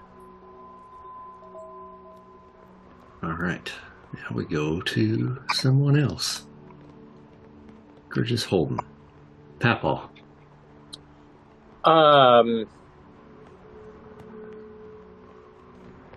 Papaw is going to tell Henry and kind of shout out, actually, to kind of like almost the entire group, like, get behind something or get under something. And as he's saying that, let's say 5, 10, 15, he's going to head basically, in a line. I just couldn't do it at an angle, but he's basically heading for like this wall to get as much cover as he can from that wall without going up the stairs. Okay. So these 2 squares right where you're heading, right in here. Yeah. That's an opening going into the courtyard. So if you stood in this square or this square, that would put you in full cover. Got it. And that's where we're headed. And I've shouted out to everyone else to do the same things. We saw what just happened to our buddy. Okay, Smokey. Smokey is going to, because he can't really see the figure or anything. It was just a glint of light, and then you got shot, right? Yep. Now, since you did see the glint of light, I can tell you a little bit more specifically, roughly where that was coming from, and it was just right in about this area. Do you see where I'm pinging right here? So just up and to the left of the tree. Yep. And you said that this wall, it provides cover? Yes. I assume you can see what I'm highlighting Yep, here. I can see it. Okay. So he's going to run and then dash to get to 60 feet to get cover somewhere up here. Okay. And just so all of you know, those of you that haven't played this before, dash is an action. So that is considered an action. So, Papaw, you did not dash. You just moved your regular. Correct. And I movement. made you next time. I was thinking that was something. I didn't realize that was something everybody had. I thought that was like a special thing for a second. But that's yeah. Yeah. No, you're in good cover there. So, you can still make an action if you need to. So you're basically holding an action at this point. Yes. Okay. I'm going to continue to do that for now. Okay. He's going to use his bonus action to use Empowering Chorus. Okay. And it looks like it would only affect Richard. Okay. But he now has advantage on his next attack or ability check until my next turn. Okay. And I guess that would go for anybody within 30 feet. And what is that called? Empowering Chorus. Okay. Yeah. So yeah, and I guess that's within anybody that comes in within 30 feet of me before my next turn. Okay. Simone. I'm going to move up to crouch behind the start of the stairwell. And I have an arcane barrier plan that I think I could enact to create a protective ward around myself for the duration of the battle. Okay. What's the name of that plan? Arcane Barrier. Arcane Barrier. Okay. So you gain resistance against one type of damage of your choice while the plan is active. The resistance reduces the damage taken from that specific type by half. So you saw or heard a gunshot. Based off of that, my suggestion would be, I think it's piercing damage. Do I have to roll for that, or am I just enacting the plan? I think you just enact the plan. I don't think any roll is needed. But you have to spend one genius point to enact it. And then you also get a +2, just a general +2 to your defense. So whatever your base defense is right now, anytime I ask you what's your defense, add 2 to it. So that's stackable, basically. So if you look at what it says, you receive a +1 bonus to your defense at level 1. The defense bonus provided the arcane barrier increases to +2 at level 3. You are level 5, so you also get damage resistance against one type of damage of your choice, which basically means you take half damage if damage is being dealt to you. All right, so then we go one more. All right, so let's do this. Okay. Dana, Eliza. Okay. Right behind you, the bus is right behind you, and you hear a ping off of the bus as a bullet whizzes past your head. Okay. And then I believe it is your turn. I want to back to the unexpected in action, but can I think I haven't moved. So expect the unexpected. When I enact this plan as an action, I prepare myself for every form of attack for the next hour. Defense bonus is +3, but are we level 5? Can you hear me okay? Yeah, I can hear you, but I think you're bouncing off of somebody, so somebody's got to speaker up or something. Frank, could you mute yourself? Yep. Thanks. Is that better?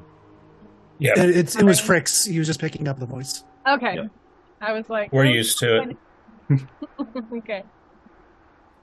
Okay, so your defense bonus then becomes a +4.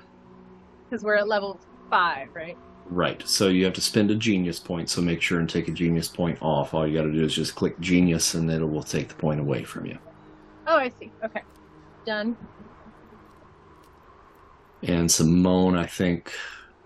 Oh, you've clicked it too many times, Simone. I don't know if I can give those back to you or not.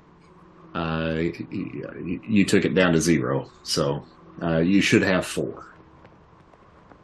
All right, and Henry is going to dive for cover. He's getting underneath the tanker truck and getting out of the way. And then with me having held that action, Mm-hmm. Can I enact it now before it moves to Yes. Okay. Yep, you can. So what I'm going to do, because I know that where he was standing when he got hit, Mm-hmm. and that they can obviously see him because they hit him. So what I'm going to do is, with full cover, I'm going to call on my divine light. Mm-hmm. And I'm going to walk into the entrance there that you pointed to, like where I'm at now. That goes into that courtyard, like where I'm visible, right? At that point. Okay. Mm-hmm. That's what we're doing. So with the divine light, any enemy that can see me, once I roll it, I got to roll a successful DC 10 on wisdom, but any enemy that can see me has to do the frighten check on a D6. 5 or 6 means they're frightened. Gotcha. So that's a wisdom. Let's flip back up here.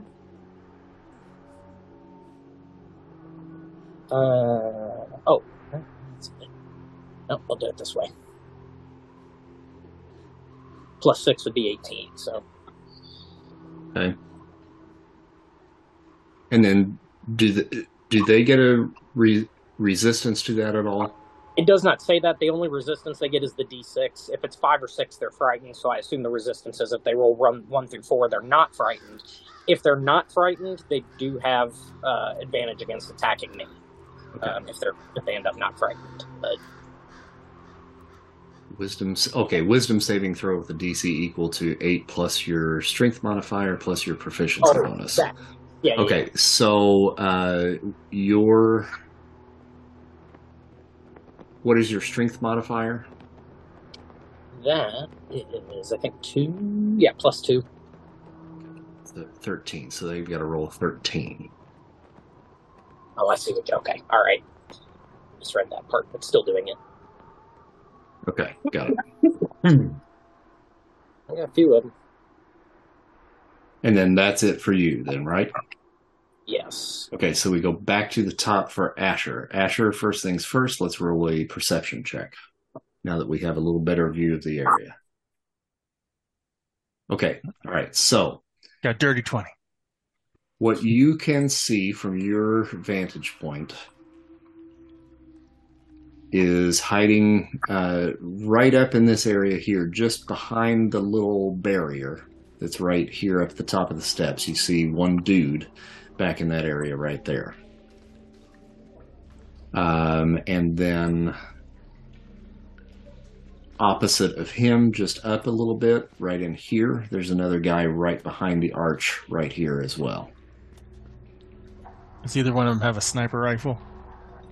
Can't tell. You can basically just see, like a shirt and like maybe like a bandana or what have you, but you can see a little bit of movement up there. They are also in about 3/4 cover. Okay.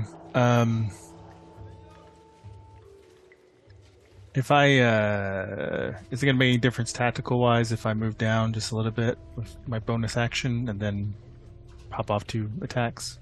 Or nope, I don't think so. I'm gonna do that just so I get a little bit spaced out a bit. Whoops.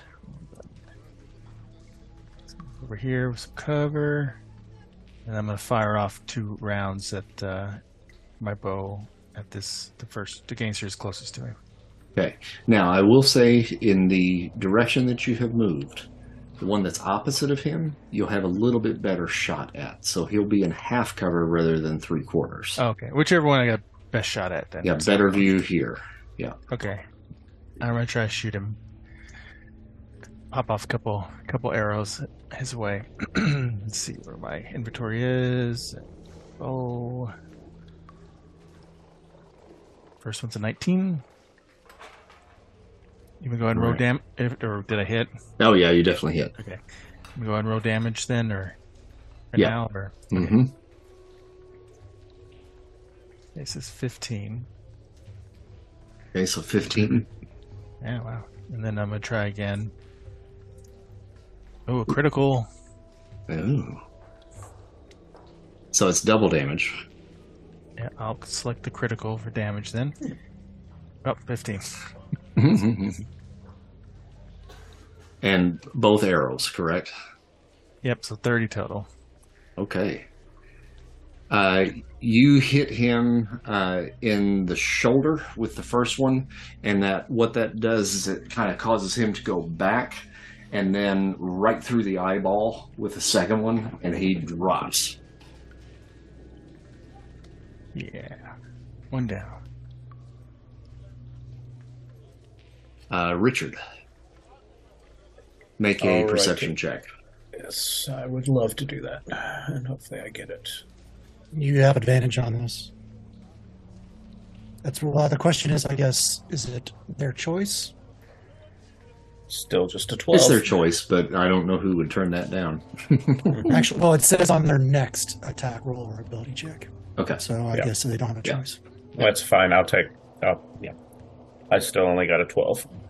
That's okay, because with what just happened to this guy's buddy, it caused him to kind of move a little bit more, so it lowered the DC to 10 on him. Okay. So you can spot the guy that's right here now. Gotcha. Okay. Well, what I'll do is I will jump down. And actually, one more. I'm going to do one more here for you. Oh, okay. In the trees, right over here, you spot another one. In a tree or on the ground? On the ground. On the ground, okay. In the foliage. Do I see him holding a gun? Can I tell that? Yeah, he is holding a pistol. Okay, gotcha. All right, I am going to rush him using my soaring crane technique, meaning I get twice the movement, and he cannot make an opportunity attack on me. Okay. And then, as my attack movement, I will whack him with my crane, with my stick, using lightning. Let's see, what does that do? And basically, so with my advanced combat training, I get to make 2 attacks on him. Okay. So, and with my, let's see, is that a bonus action? No. So with the chi, that should automatically come on. Automatically, that's there. I didn't realize he was going to be so fun to play. Alrighty, so first attack. Did that do anything? Nope, it didn't. Nope, didn't see anything happen. So how do... Oh, sorry. Okay, so this is your first time doing that on here. So Yeah. you're using your quarterstaff, correct? Quarterstaff, yeah. So if you look at where it says two-handed and then the +5, just across from that, hit the +5. Gotcha, okay. Use that then. Oh, gotcha, alrighty. So that would just be normal. But I get to do it twice. That is a critical hit, sir. Yes, it is. So now roll your damage for the first one, and that's right next to that, your 1d8 plus Gotcha. 2. And hit critical. All right, so 12 on that. Mm-hmm. And then roll again. Mm-hmm. That one missed. Okay. All right, so you did 12. Okay. And then as my bonus action, I am going to go into flowing stance. Assume a fluid and balanced stance, ready to engage in combat at a +2 bonus to your defense and gain advantage on dexterity saving throws until the start of your next turn. Okay, cool. All right. Since I'm standing right there next to him.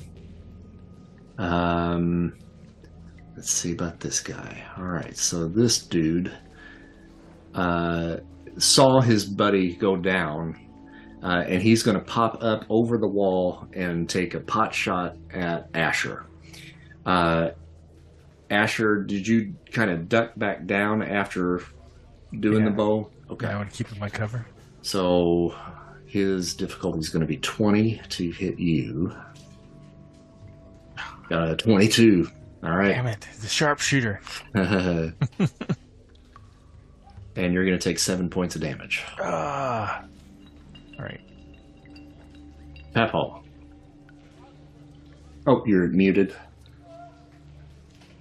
First of all, apologies, because when I was talking about this earlier and I was trying to look at the screen and do it from memory, I got Divine Light and Mark of Death mixed up. You did it right with the DC Strength and Mod and all that, but now I'm going to do the Mark of Death. Mark of Death, okay. That's what I'm thinking of, yes. So that's now, does that have the stipulation of you have to be able to see those people? I specifically wanted to do it because I checked the others and they all do, but this one doesn't. This is just every enemy battlefield. Got it. Now, before you do that, go ahead and roll a perception check. Before do perception, okay. Second. Oh, over here, got it. Okay. And what'd you get? 19. 19. Okay, cool. All right, so let me open up something else for you here. We got that.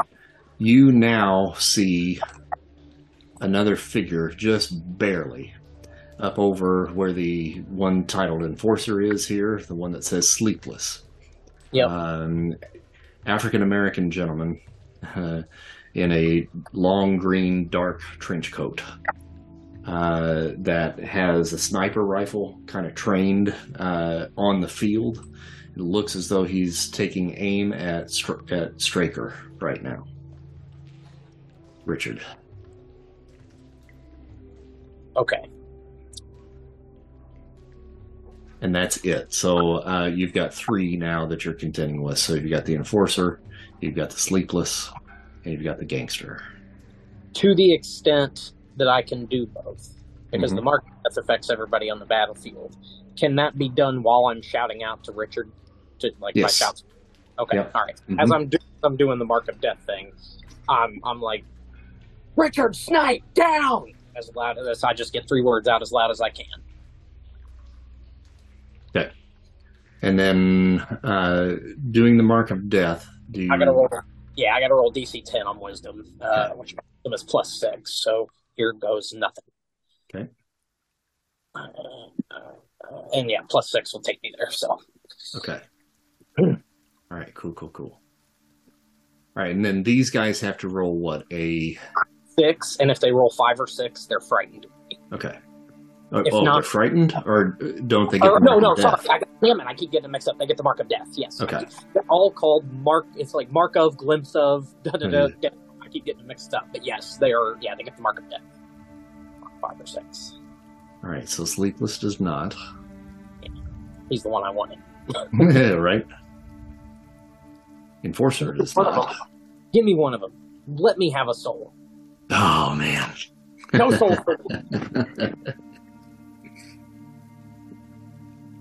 Okay, so that was your action. Do you have any bonus actions? I do not think so. I mean, that in and of itself, actually, I think is a bonus action. That's an attack action, or that one's an attack. An action. Yeah. Got it. In that case, no, unless I. Oh no, I'm sorry. I looked at the wrong one. So yes, that was a bonus action. So you do still have an attack action or an action left. Okay. In that case, would heading toward where Richard is that going to provide any cover from that Sleepless kind of in that tree-ish area, or am I just bringing myself? Well, I guess he's aiming at Richard, so I guess that's not going to provide any. Okay, all right. In that case, he's going to move back behind where he was, back into cover for the moment. Okay. And then hold. Now you could have moved in front of Richard, just so you know. That was within your range. Yeah. No, I wasn't concerned about range. I was more concerned about would it provide cover for the Sleepless to not be able to see me as well. But of course not if he's aiming up. So, gotcha. Okay. Backtrack. All right. We go to Smokey. He's going to keep doing his empowering chorus. So he's breaking into a sea shanty of sorts. He's going to move 30 feet still to have cover. What was the look I didn't move? I think I might be able to move it. Hey, look at that. Look at that. Hey, stop it. Oh, now it moved too far. I know, I'm moving it. It's okay. There you go. Yeah. And then, is Sleepless elevated? It looks like it, right? Yes. Mm-hmm. And Straker and Enforcer are down on the grass below Sleepless. Correct. Yeah, Got and it. that's So about uses, 16 feet up on Sleepless. Okay. But that's enough for my revolver, so I'm going to take a pot shot at them as my action. Okay. It's a 17. Do I have a... Oh, wait a second. You're looking at a DC 20. Yeah, 23. Cool. Damage? D10 plus 2. Got 7 points of piercing. You took him to 69. Lovely. And then do you have a bonus or anything? No, I did my bonus with my siege. Gotcha. All right. So the enforcer. Oh, did I make him visible? I don't think I did. Oh yeah, I did. There he is. Okay. All right. So he, on his right hand, or left hand, he has a pair of brass knuckles. He's got the pistol in his right. He's got a pair of brass knuckles. He takes a swing at Richard with the brass knuckles. And what is your current defense? Mute.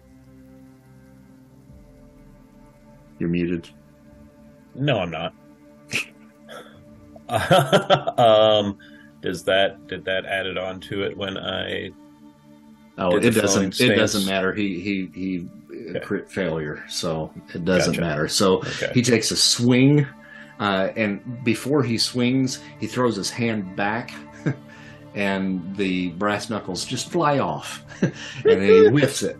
Gotcha. So no more brass knuckles for him. They go off into the grass. Gotta check to see if that Simone. automatically adds that on. Do I have to roll a perception to see what I'm shooting at? Right at this point, because of the action that is now going on, you kind of know where everybody is, so you don't have to roll.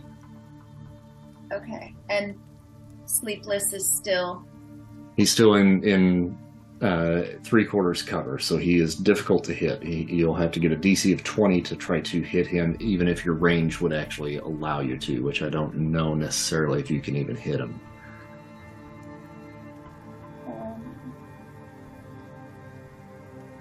How far is this? 90 You've feet. been hanging out or running with each other for a while, right? Hmm. So they would know that when I'm singing that if they get closer to me, they get. They get Okay. bonuses, Advantage. yeah. Yeah. Yeah. Okay. Didn't know if I had to break into my song and say, "Hey, by the way," and then come back to the song. So I was planning to move a couple of feet over for a clearer shot. Oops, I'm just measuring things. And then use the longbow. Okay. So if you go into that yellow area that Smokey has put out there for you, so if you moved even right into here, that would give you advantage on that attack. So will that just be a two-handed attack? You're doing it with the bow. Yeah. I think it's always a two-handed attack, yeah. Yeah, so you'll hit the Oh, and +6 roll two-handed attack. And then did you do that with advantage? There should have been a little window Yes. that popped up, Looks like normal, advantage, disadvantage, right? Okay. So you got a 22. Good. All right, so that's good. So now you're going to roll damage. There's normal and critical? Normal. It's just normal, right? Mm-hmm. 6. All right. So you clip basically like the side of his face with the arrow. So just barely nick him. Now, are those poisoned arrows? I think they are, aren't they? They usually are. Thought they were. Save that. I know my pea shooter is poison. Oh, it's the pea shooter. Okay, that's what it was. All right. Okay. Option of poisoning the arrows or not. Gotcha. All right. So you clipped him, did some damage. And then do you have any bonus actions that you want to take? I don't know if you have any. It doesn't look like you do. Yeah, I didn't know. Okay. Okay. So from you, we go to Sleepless. All right. So he was taking aim at Straker. You clipped him. But I'm going to keep him on Straker, I think, because he's pretty determined. Ah. Oh, man, that's a crit, too. Mhm. Oh, buddy. All right, so damage. 24. Jesus! Ow, ow. Wow. Yeah, that hurt. So that blows through your shoulder and exits out the back. Ow. Eliza. Is this middle section where they are, is that up higher or is that down lower? Can I see them where I am? This section here, or the section where the sleepless is? That. Okay. The second one, it's about 16 feet up in the air. So from your vantage point, yeah, you can see over the other balcony, yes. Okay. Who can I see? Anybody? Or are they... Can I see any of the guys? Or can I tell where it came from?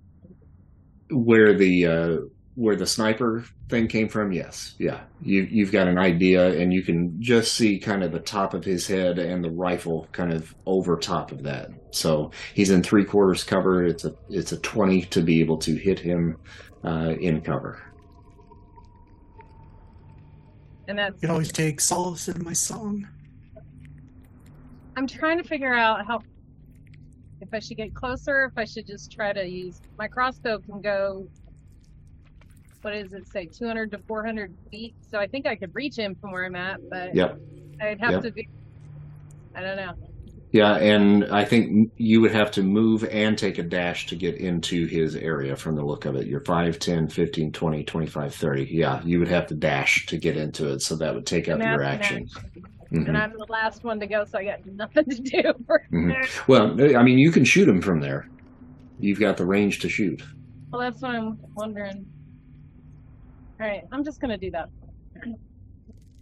that. Crossbow, two-handed, and then roll two-handed attack. Is that what I'm clicking? Mm-hmm. Normal. I guess I did. 11. Okay, yep. It whizzes past. Of course. Do you have any other extra actions? Genius, middle refresh. Genius.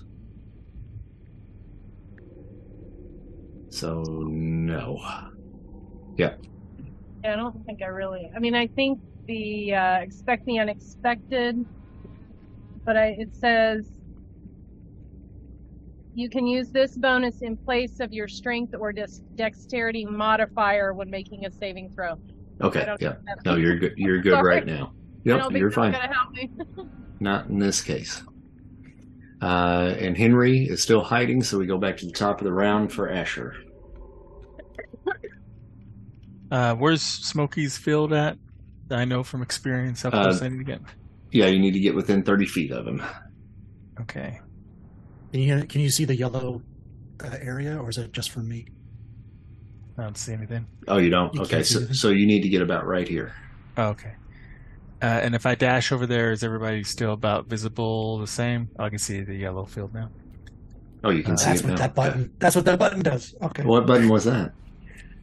When you put it out and you right-click, it turns red.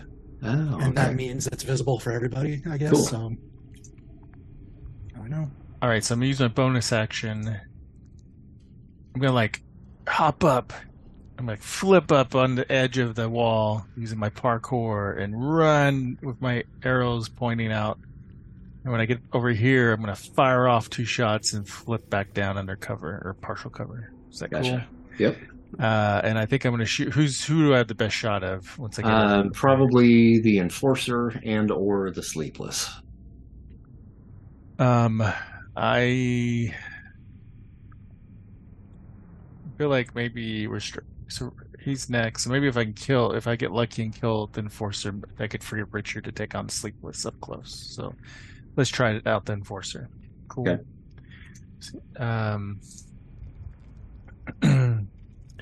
Let's see here. And I have advantage now to attack. Is that right? Because I'm in that field. Okay. Mm-hmm. 26. 26. Yep, that'll do. Damage? 14. 14. Wow. Okay. I'm assuming he's still alive, so I can do my He second is. shot. Okay. Yep. Try my second shot. 24 to hit. Oh, that Okay. second one is an advantage. It's just the first. Just the first, yeah. I'm sorry, what? Your attack, you only get oh. advantage on the first attack. Oh, okay. Every attack. So I'll reroll then. All right. 21. There you go. All right. Damage on that one. And 8. 8. Okay.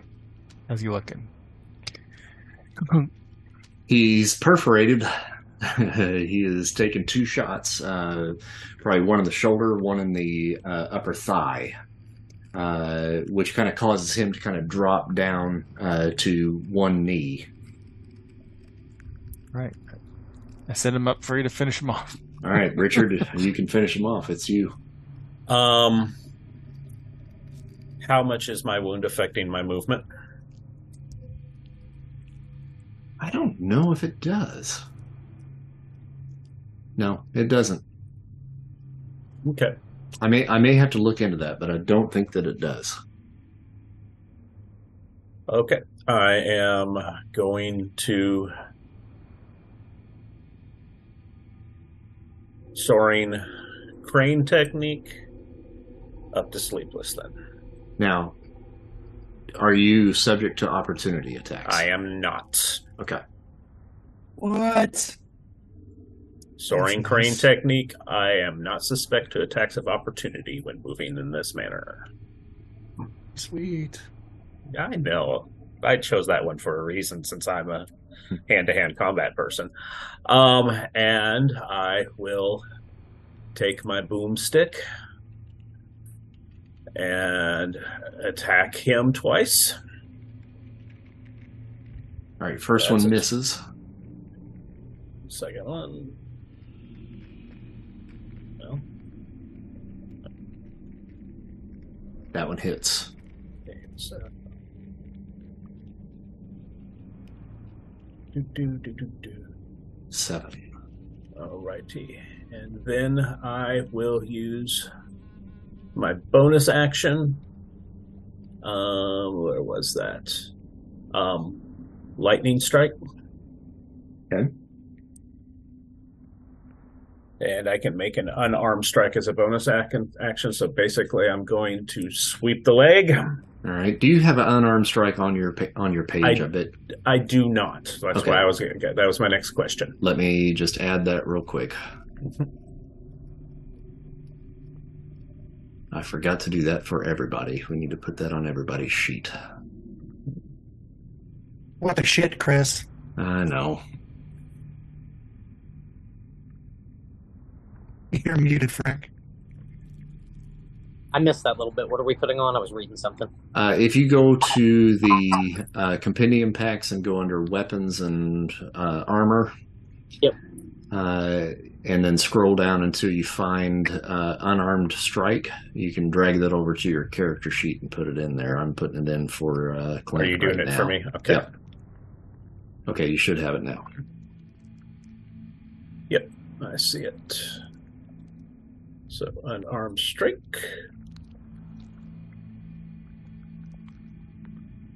9. That's pretty good for an unarmed strike.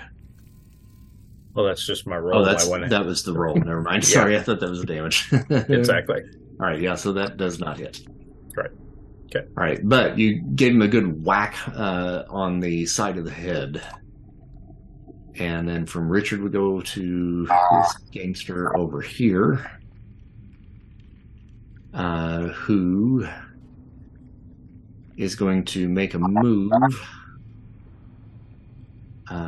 down into this area right here, and is going to take a shot at Smokey. Are you crouched or are you standing up Yeah, there? I'm crouched. Okay. All right, and then he's going to take a shot at Simone. How tall is this? That gate? Like we're on this walkway. They're below It's us. 8 feet up, and then you've got about 4 feet of cover with the The wall. banister. Yeah. All right, Christy, what is your defense? 15. 15. All right, so he takes a shot and misses. Papal. Okay, upon... Did I say muted? Okay, no. Upon hearing that, I pull out the 38 snub and go right back through where I was and see that gangster there and take a couple shots of my own. All right. Now, is this advantage still then, Smokey? It's for his first one, yeah. For his first one. Until my next turn, basically. Okay. Just making sure, because I was about to do it too, so. And I am right when I say advantage is just rolling 2, right? Right. But it'll do it for you when you pull it up and you hit it. You can say roll with advantage or with disadvantage. So you're going to click it with advantage. Okay. Hold on a second. Oh, do it from the sub nose. That's right. Okay, got it. All right, here we go. Oh, no. So if you look at pocket 38 pistol, you roll a one-handed attack. I found it. I thought I had to click the 38 pistol, but I found it. We're good. Okay. Roll with advantage. There it goes. 12. It misses. God damn it. And then do you have another one? Not another attack. I don't think I can do bonus action. Yeah, but... you do. You've got advanced combat training. When you take the attack action, you can make two attacks as part of that action. Oh, sweet. Okay, I had missed that. Thank you. In that case, I'm going to keep trying to blast this guy for now. He's tried to hit one of ours, and he's getting too close. So okay. Try the same thing here. You did not get my help on this one, though. Yeah, no advantage on this one. No advantage on this one. Thank you. Okay. Normal. Yeah. There. Miss again. Yeah. All right. 2 shots fired. Sure, there's no karma. Mm-hmm.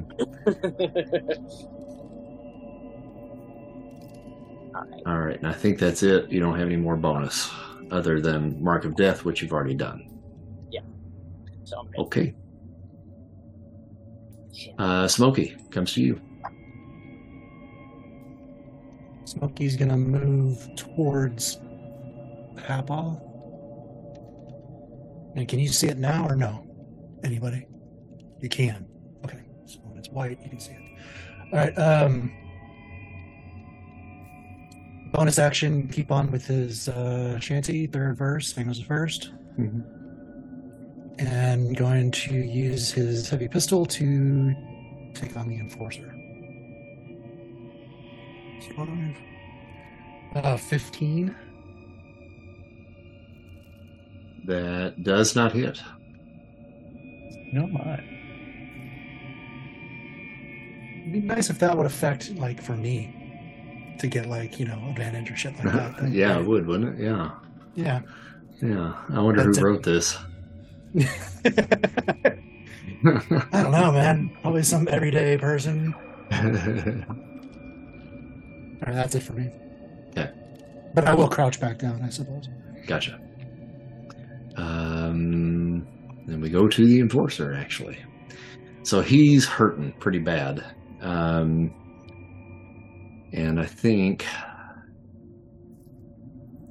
since people are now shooting at him, he's going to try to run for cover back in this area right in here. Simone. So the gangster is the one who shot at me? Yes. And he's pretty much right out in the open. So if I move a little closer, right out in the open. I didn't move through a wall, did I? No, you went through a door. I think I walked through the door. I will chakram him. Ooh. Yeah, baby. Oops. Don't do that. Let's see. Do I have to choose which one? Are they the same? Dawn and dusk. You're gonna make I think they're the same. Are you gonna make the Xena noise? Yeah. What is the Xena? Is that for me? Is that again? Yeah, okay.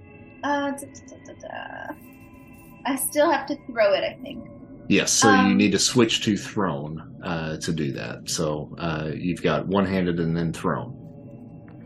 And then it's a +6 that I roll thrown it. Mm-hmm. And if you have advantage, if you want to use that as well. I do. Oh. Okay. Yeah. All right, so 17, that definitely hits. And then roll damage. Oh, man. My damage rolls are not good. Yet. I always I forget nicked I him. can't do that. You did. You nicked him. Like Sleepless, I gave him an intriguing scar. So you end up cutting him. He's got his arm up, pointing at you with the pistol. You end up catching him just right underneath his armpit on the right-hand side. And then, let's see, do you have any bonus actions? There's one bonus. Sense weakness. Choose a target within your line of sight. Your magic grants you a brief insight into the target's defenses. On your next turn, you gain advantage on your first attack roll against the target. So you're already kind of getting that because you're within range of Smokey, but you can call the bonus if you want to, just to be safe. Yeah, I will do that. Just in case he has to take it down for some reason. Yeah, should I be rolling? Nope, you don't have to roll. You just say, I'm going to take my bonus action, and next time you act, you're going to roll at advantage, even if you're out of Smokey's range. Okay. I will do And that. And the range also, my smokiness or whatever you would call it, also does advantage for ability checks, not just attacks. All right, so the sleeper, or sleepless, drops the sniper and reaches inside his jacket and produces a machete and swipes at Richard with the machete. That would not be considered an opportunity attack, correct? Correct. Okay. This is his normal attack. And he gets a 12. What's your defense? 14. Okay. He's going to do it again because he gets 2 attacks. And 14 on that one, so that one hits. Got a 10 for damage on that one. So he cuts you right across the stomach. Eliza. Right. I want to. How many squares can I go to get through the doorway there? You can dash and double that distance, and that would put you to 30, 40, 50.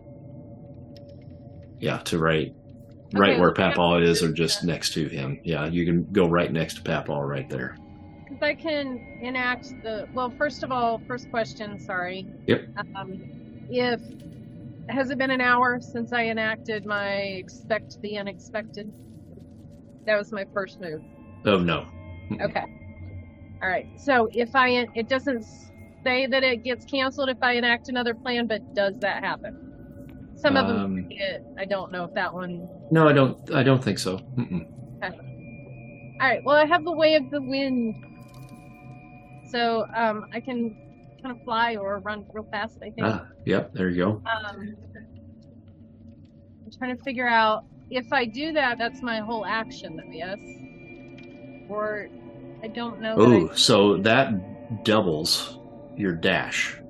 Yeah. So you could go another 30 feet.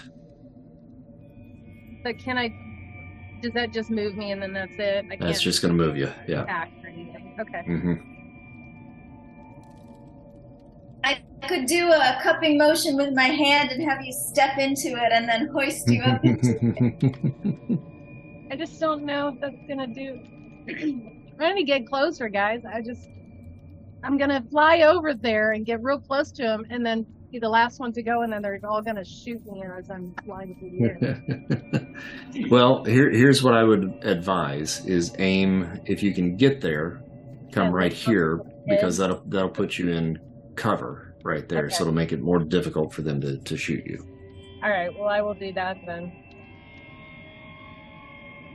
That just came to me out of the blue. I just knew where to go.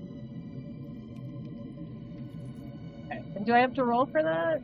I don't think so. you have to spend 1 genius point to enact that plan. Okay.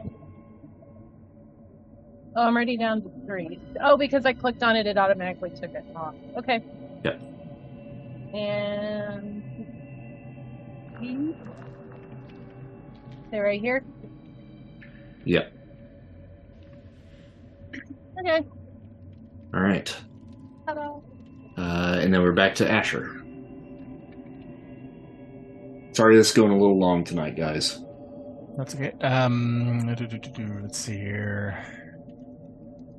I think I'm gonna go crazy. I think I'm gonna use my parkour skills and my bonus dash. I don't even think I have. I'm not even sure if I have to use my bonus dash, but I'm gonna use my parkour skills to scale down and flip off the wall and run over to this gangster guy and attack him with my tomahawk. All right. Martial Now, arts does he get skills. attack of opportunity on you? I don't know, does he? If he does, then I'm not gonna do that. Usually, attack of opportunity is when they exit. When they exit. Okay. Not enter it. Yeah. Got it. Okay. So if that's cool, I'm gonna do that, and I'm gonna whip out the tomahawk, while I'm doing all this, and attack. If I remember correctly, I think this is like the monk thing. I can attack, get a bonus. So I didn't use my bonus action dash because that's just 30 feet. Right. So I attack, use a bonus action for martial arts, and then attack again with my tomahawk. Does that sound right? Yep. Okay. So let's try out this tomahawk. See what happens here. Okay. 22, that hits. And that's 6, plus they have to roll Constitution for that poison. Okay. So that takes him down. Constitution. 14. What was that? Sorry, hold on. Let's see if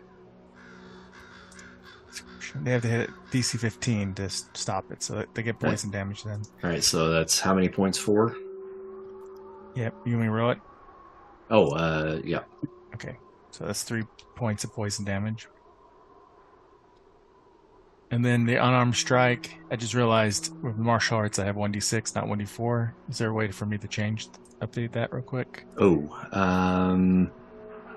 Or we can just... Actually, I think I could see it if you don't mind me changing it. Okay, yeah, no, go ahead, yeah. All right, let's see if that worked. Yeah. All right. Even assuming I even hit. Oh, okay. Yeah, it's a hit. So I hit him with the tomahawk, spin around, do a side kick on him, and then I'm going to try to hit him one more time with tomahawk and see. Okay. Jeez, I'm rolling really good. Okay. There's 10, and then I don't know if he takes another poison or not. Well, that's just one round. I don't think that matters. So you just go apeshit on him and just hack. Yeah, he shot me. Very angry. You take off his right arm completely, and he goes down. That's the arm he shot me with. Yeah. Richard. Okay. Since I'm standing right next to him, I really don't need to do much to get to him or anything, but I'm gonna whack him twice with my boomstick. Okay. That doesn't get him. Yep, 11's a miss. Jesus Christ. 8's a miss. Okay, so that tells me I am now going to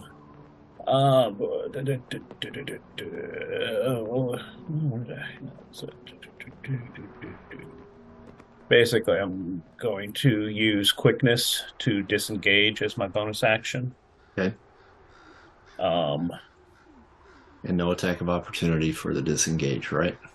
That would be under normal circumstances, yes. But since I am a skirmisher, as a reaction, I can cause one opportunity attack made against me to automatically miss. Okay. All right. So you can do it if you want to, but I'm going to make it miss. He takes You a swing. disengaged. You disengaged as a bonus action, right? Right. Or an action. which means they That's- don't get opportunity attacks. Okay, yeah. So Okay. he does Gotcha. take a swing, but misses. Gotcha. Okay. All right. Papal. If I move up my 30 feet, which is here, is Sleepless within 30 feet of me from that point? I think so. 5, 10, 15, 20. Yeah, he is. I will be using Glimpse of Death on both him and the Enforcer. And so it's going to have me make a insight check, which is +9, and I've got to hit 12 because there's 2 enemies on the field. If I hit that, then they can make a check against my insight, and if they fail it, they're stunned until the end of my next turn. So I'll do an insight roll, maybe. Go back over to the front page. There we go. Yeah, that's going to hit for sure. And they make it against my insight and proficiency bonus, which is 12 total. So I think they've got to hit a 12. And do they roll wisdom? Yeah, they roll wisdom. Yeah, Okay. they've got to hit 12 or better on wisdom. Damn it. Come on! Shit. This guy's an asshole. And then do you have anything else? That was an attack action, correct? Or just regular action? Oh, you're on mute. You're on mute. Yep. Sorry about that. It was an attack action, so I can do a bonus action, right? Yes. Mm-hmm. I would like to attempt if I can, because the telepathy says I can attempt it on combatant. I just have it's a roll against each other. I want to try to establish a psychic link with the Sleepless to figure out what the hell this thing is. Why it's what's going on here? Why is it attacking us? Little cuddle bear. Well, this is communication only, so you can only talk to him. You're not reading his mind. Right. If I'm going to straight up ask him, is what I mean. Okay. I mean, I won't be able to just know, but I'm going to at least attempt the ask and see if we can discern motivation. Mm-hmm. Inside again. All right. Side. Don't fail me now. +9. Yeah, that should do it. And then he rolls. Damn it! There you got a 20. Now, fuck! What is with this guy? It's a lack of sleep. It's made him crazy. It's like he's on bath salts. I think Asher just read his mind. Right. All right, we go to Smokey. Can I drop down? Like, what is it, 8 feet, you said? Yeah. Mm-hmm. So I'd like to drop down and what kind of cover is available in this area? Like, I don't know. Is that a bush that I could hide behind, or is... Okay, doesn't matter. I'm going to move. You make an acrobatics check to jump off. 17. Okay. Yep, no problem. Then I'm going to use my bonus action to continue my shanty, and then I'm going to take my pistol and shoot the Enforcer. Okay. 15. Misses. Okay. The Enforcer is going to return fire at this point. Yay! Got a 17. I assume that hits. My defense is 17, yes. Oh, well, yeah, it's 17 to 17, right? Yeah, they Mm-hmm. 4 in damage on that one. Simone. May I use the bonus action of sensing weakness against Sleepless? Yep. Oh, but you called that already, I think, but we just didn't say who it was going to be, so you've got it. So you basically have advantage on an attack against him. It says I can have a brief insight into the target's defenses. What would that mean? Well, basically, it just gives you advantage on your next roll. So you're just kind of spotting a potential weak point on him, and basically, kind of what you're looking at, what you can see is, he's basically wearing no armor. So, I mean, he's fairly open right now, and his attention is certainly not on you, so he's not going to be able to dodge, probably. So, it just gives you the advantage to be able to hit him. So, when you make your attack roll on him, then you get advantage. One arrow. So All right, 1 arrow, 23. That definitely hits. Go ahead and roll damage. Yeah. 10. All right, good. Dodge that, basalt. All right, so that one sticks him in basically right in his shoulder, in his right shoulder there. So you've hit him, done a little bit of damage there. After that, we go to the Sleepless. It's his turn. He did drop the sniper, and he is going to 1, 2, 3, 4, 5, 6, and come pretty close to Papal, but he doesn't quite make it exactly to him. Or can he? Hold on, wait. He was right here. 1, 2, 3, 4, 5, 6. Oh, yeah, he can cut it. All right, Papal, put your dukes up. He's coming down with a slash with the machete. Okay. Do you think my defense? Yeah, what's your defense? Is 14. All right, he hits with an 18. Okay. 9 points of damage on that. All right. Eliza. Okay.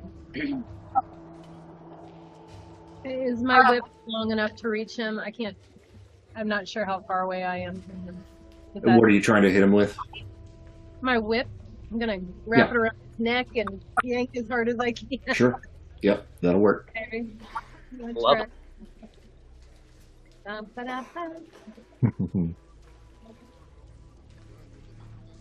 Oh, finally got 22. Okay, yep, that's a hit.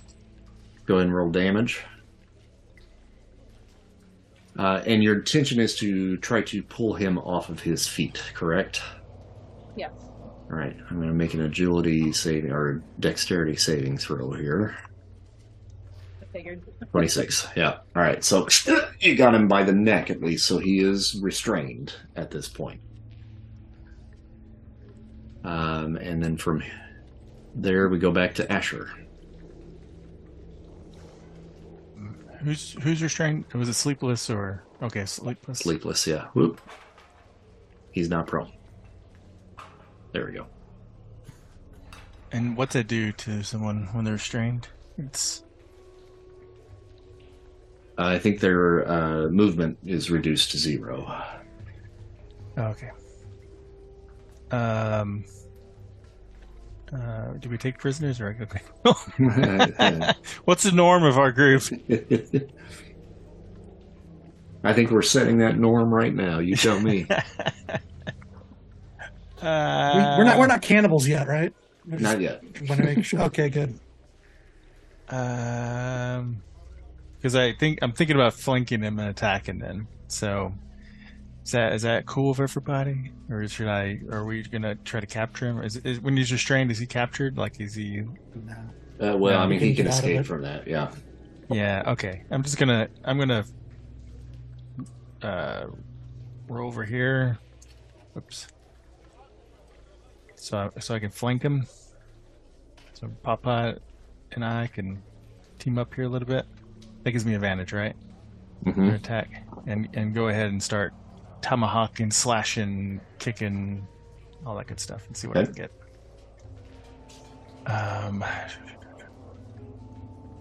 At advantage, right? So that's a hit at 25. 10 damage. And he has to roll against that poison. Okay. That's a 15. Constitution saving throw. 15, yeah. Got 10. So one One more. 1 point. Ooh, okay. But that continues to go with every round, so he's got to roll Constitution every round. Okay, I wasn't sure how that would work. So the unarmed attack, kick him in the knee. That's a hit at 21. 7 more points. And then try to do another slash down by his throat. Okay. 24. 7 more. That hurt? All right, yeah. He's looking pretty cut up for sure. All right, cool. Richard. And advantage for flanking on this. Oh, good. Is that the way Heroes works? Is that the way Heroes works? Because usually you have to be opposite each other. Oh, opposite? Oh. Yeah. Okay. That's right. Forget about that. But he would have advantage. But he is restrained anyway, he's too. Restrained, yeah. Okay. We're just piling on top of him. Yeah. That's a hit. Oh. I'm singing a song about it. You're going to sleep today. It ain't Seattle, but you're going to sleep. 6 damage. Okay. Oh, damn it. Keep forgetting I can't do that. Okay. And the second one? Yep. That's a hit at 19. And that's with the staff, right? Yeah, that was with the staff. Okay. And then since he is prone... Now, are you adding your chi to that or no? No, I have to call that. You have to call it. Okay. Yes, as a bonus action. Okay. But as my bonus action this time, I am going to do an unarmed strike. I'm going to kick him. Okay. Because I don't like him. Oh! Critical. Where did you kick him? In the testicles. In the testicles. All right, so you hit him whack with the staff, and then just come up with a kick to the groin, lifts him up off of the ground, flipping him over the banister of the stairway right behind. The whip is still around his neck. It pulls Eliza forward, who digs her feet into the banister on her side, and you hear his neck snap. You got a song for that, Smokey? Papa, it's your go. Give me a moment. I'll come up with something. Oh, you're muted again there. I just noticed it. What kind of mood is this enforcer in right now? Panic. Great. Okay, so we'll use that. I mean, is he still armed, I'm assuming? He is. Okay, I will keep my pistol trained on him, but I kind of walk around the corner, and I'm pointing at him, and I just say, one chance, drop it. And seriously, he's got about 5 seconds, or I'm fine. So. Okay. So you're going to roll intimidation. Okay. Oops. Well. Critical failure. Critical failure. You go. Just start. as I'm coughing and choking, I just pull the trigger. Okay. Well, you did have advantage on that, right? Oh. On what? Oh, what? On the intimidation check? In my circle, your first attack roll, your first ability check is advantage. Yep. Oh, I thought it was just attack rolls. You can roll it again. No. Yeah.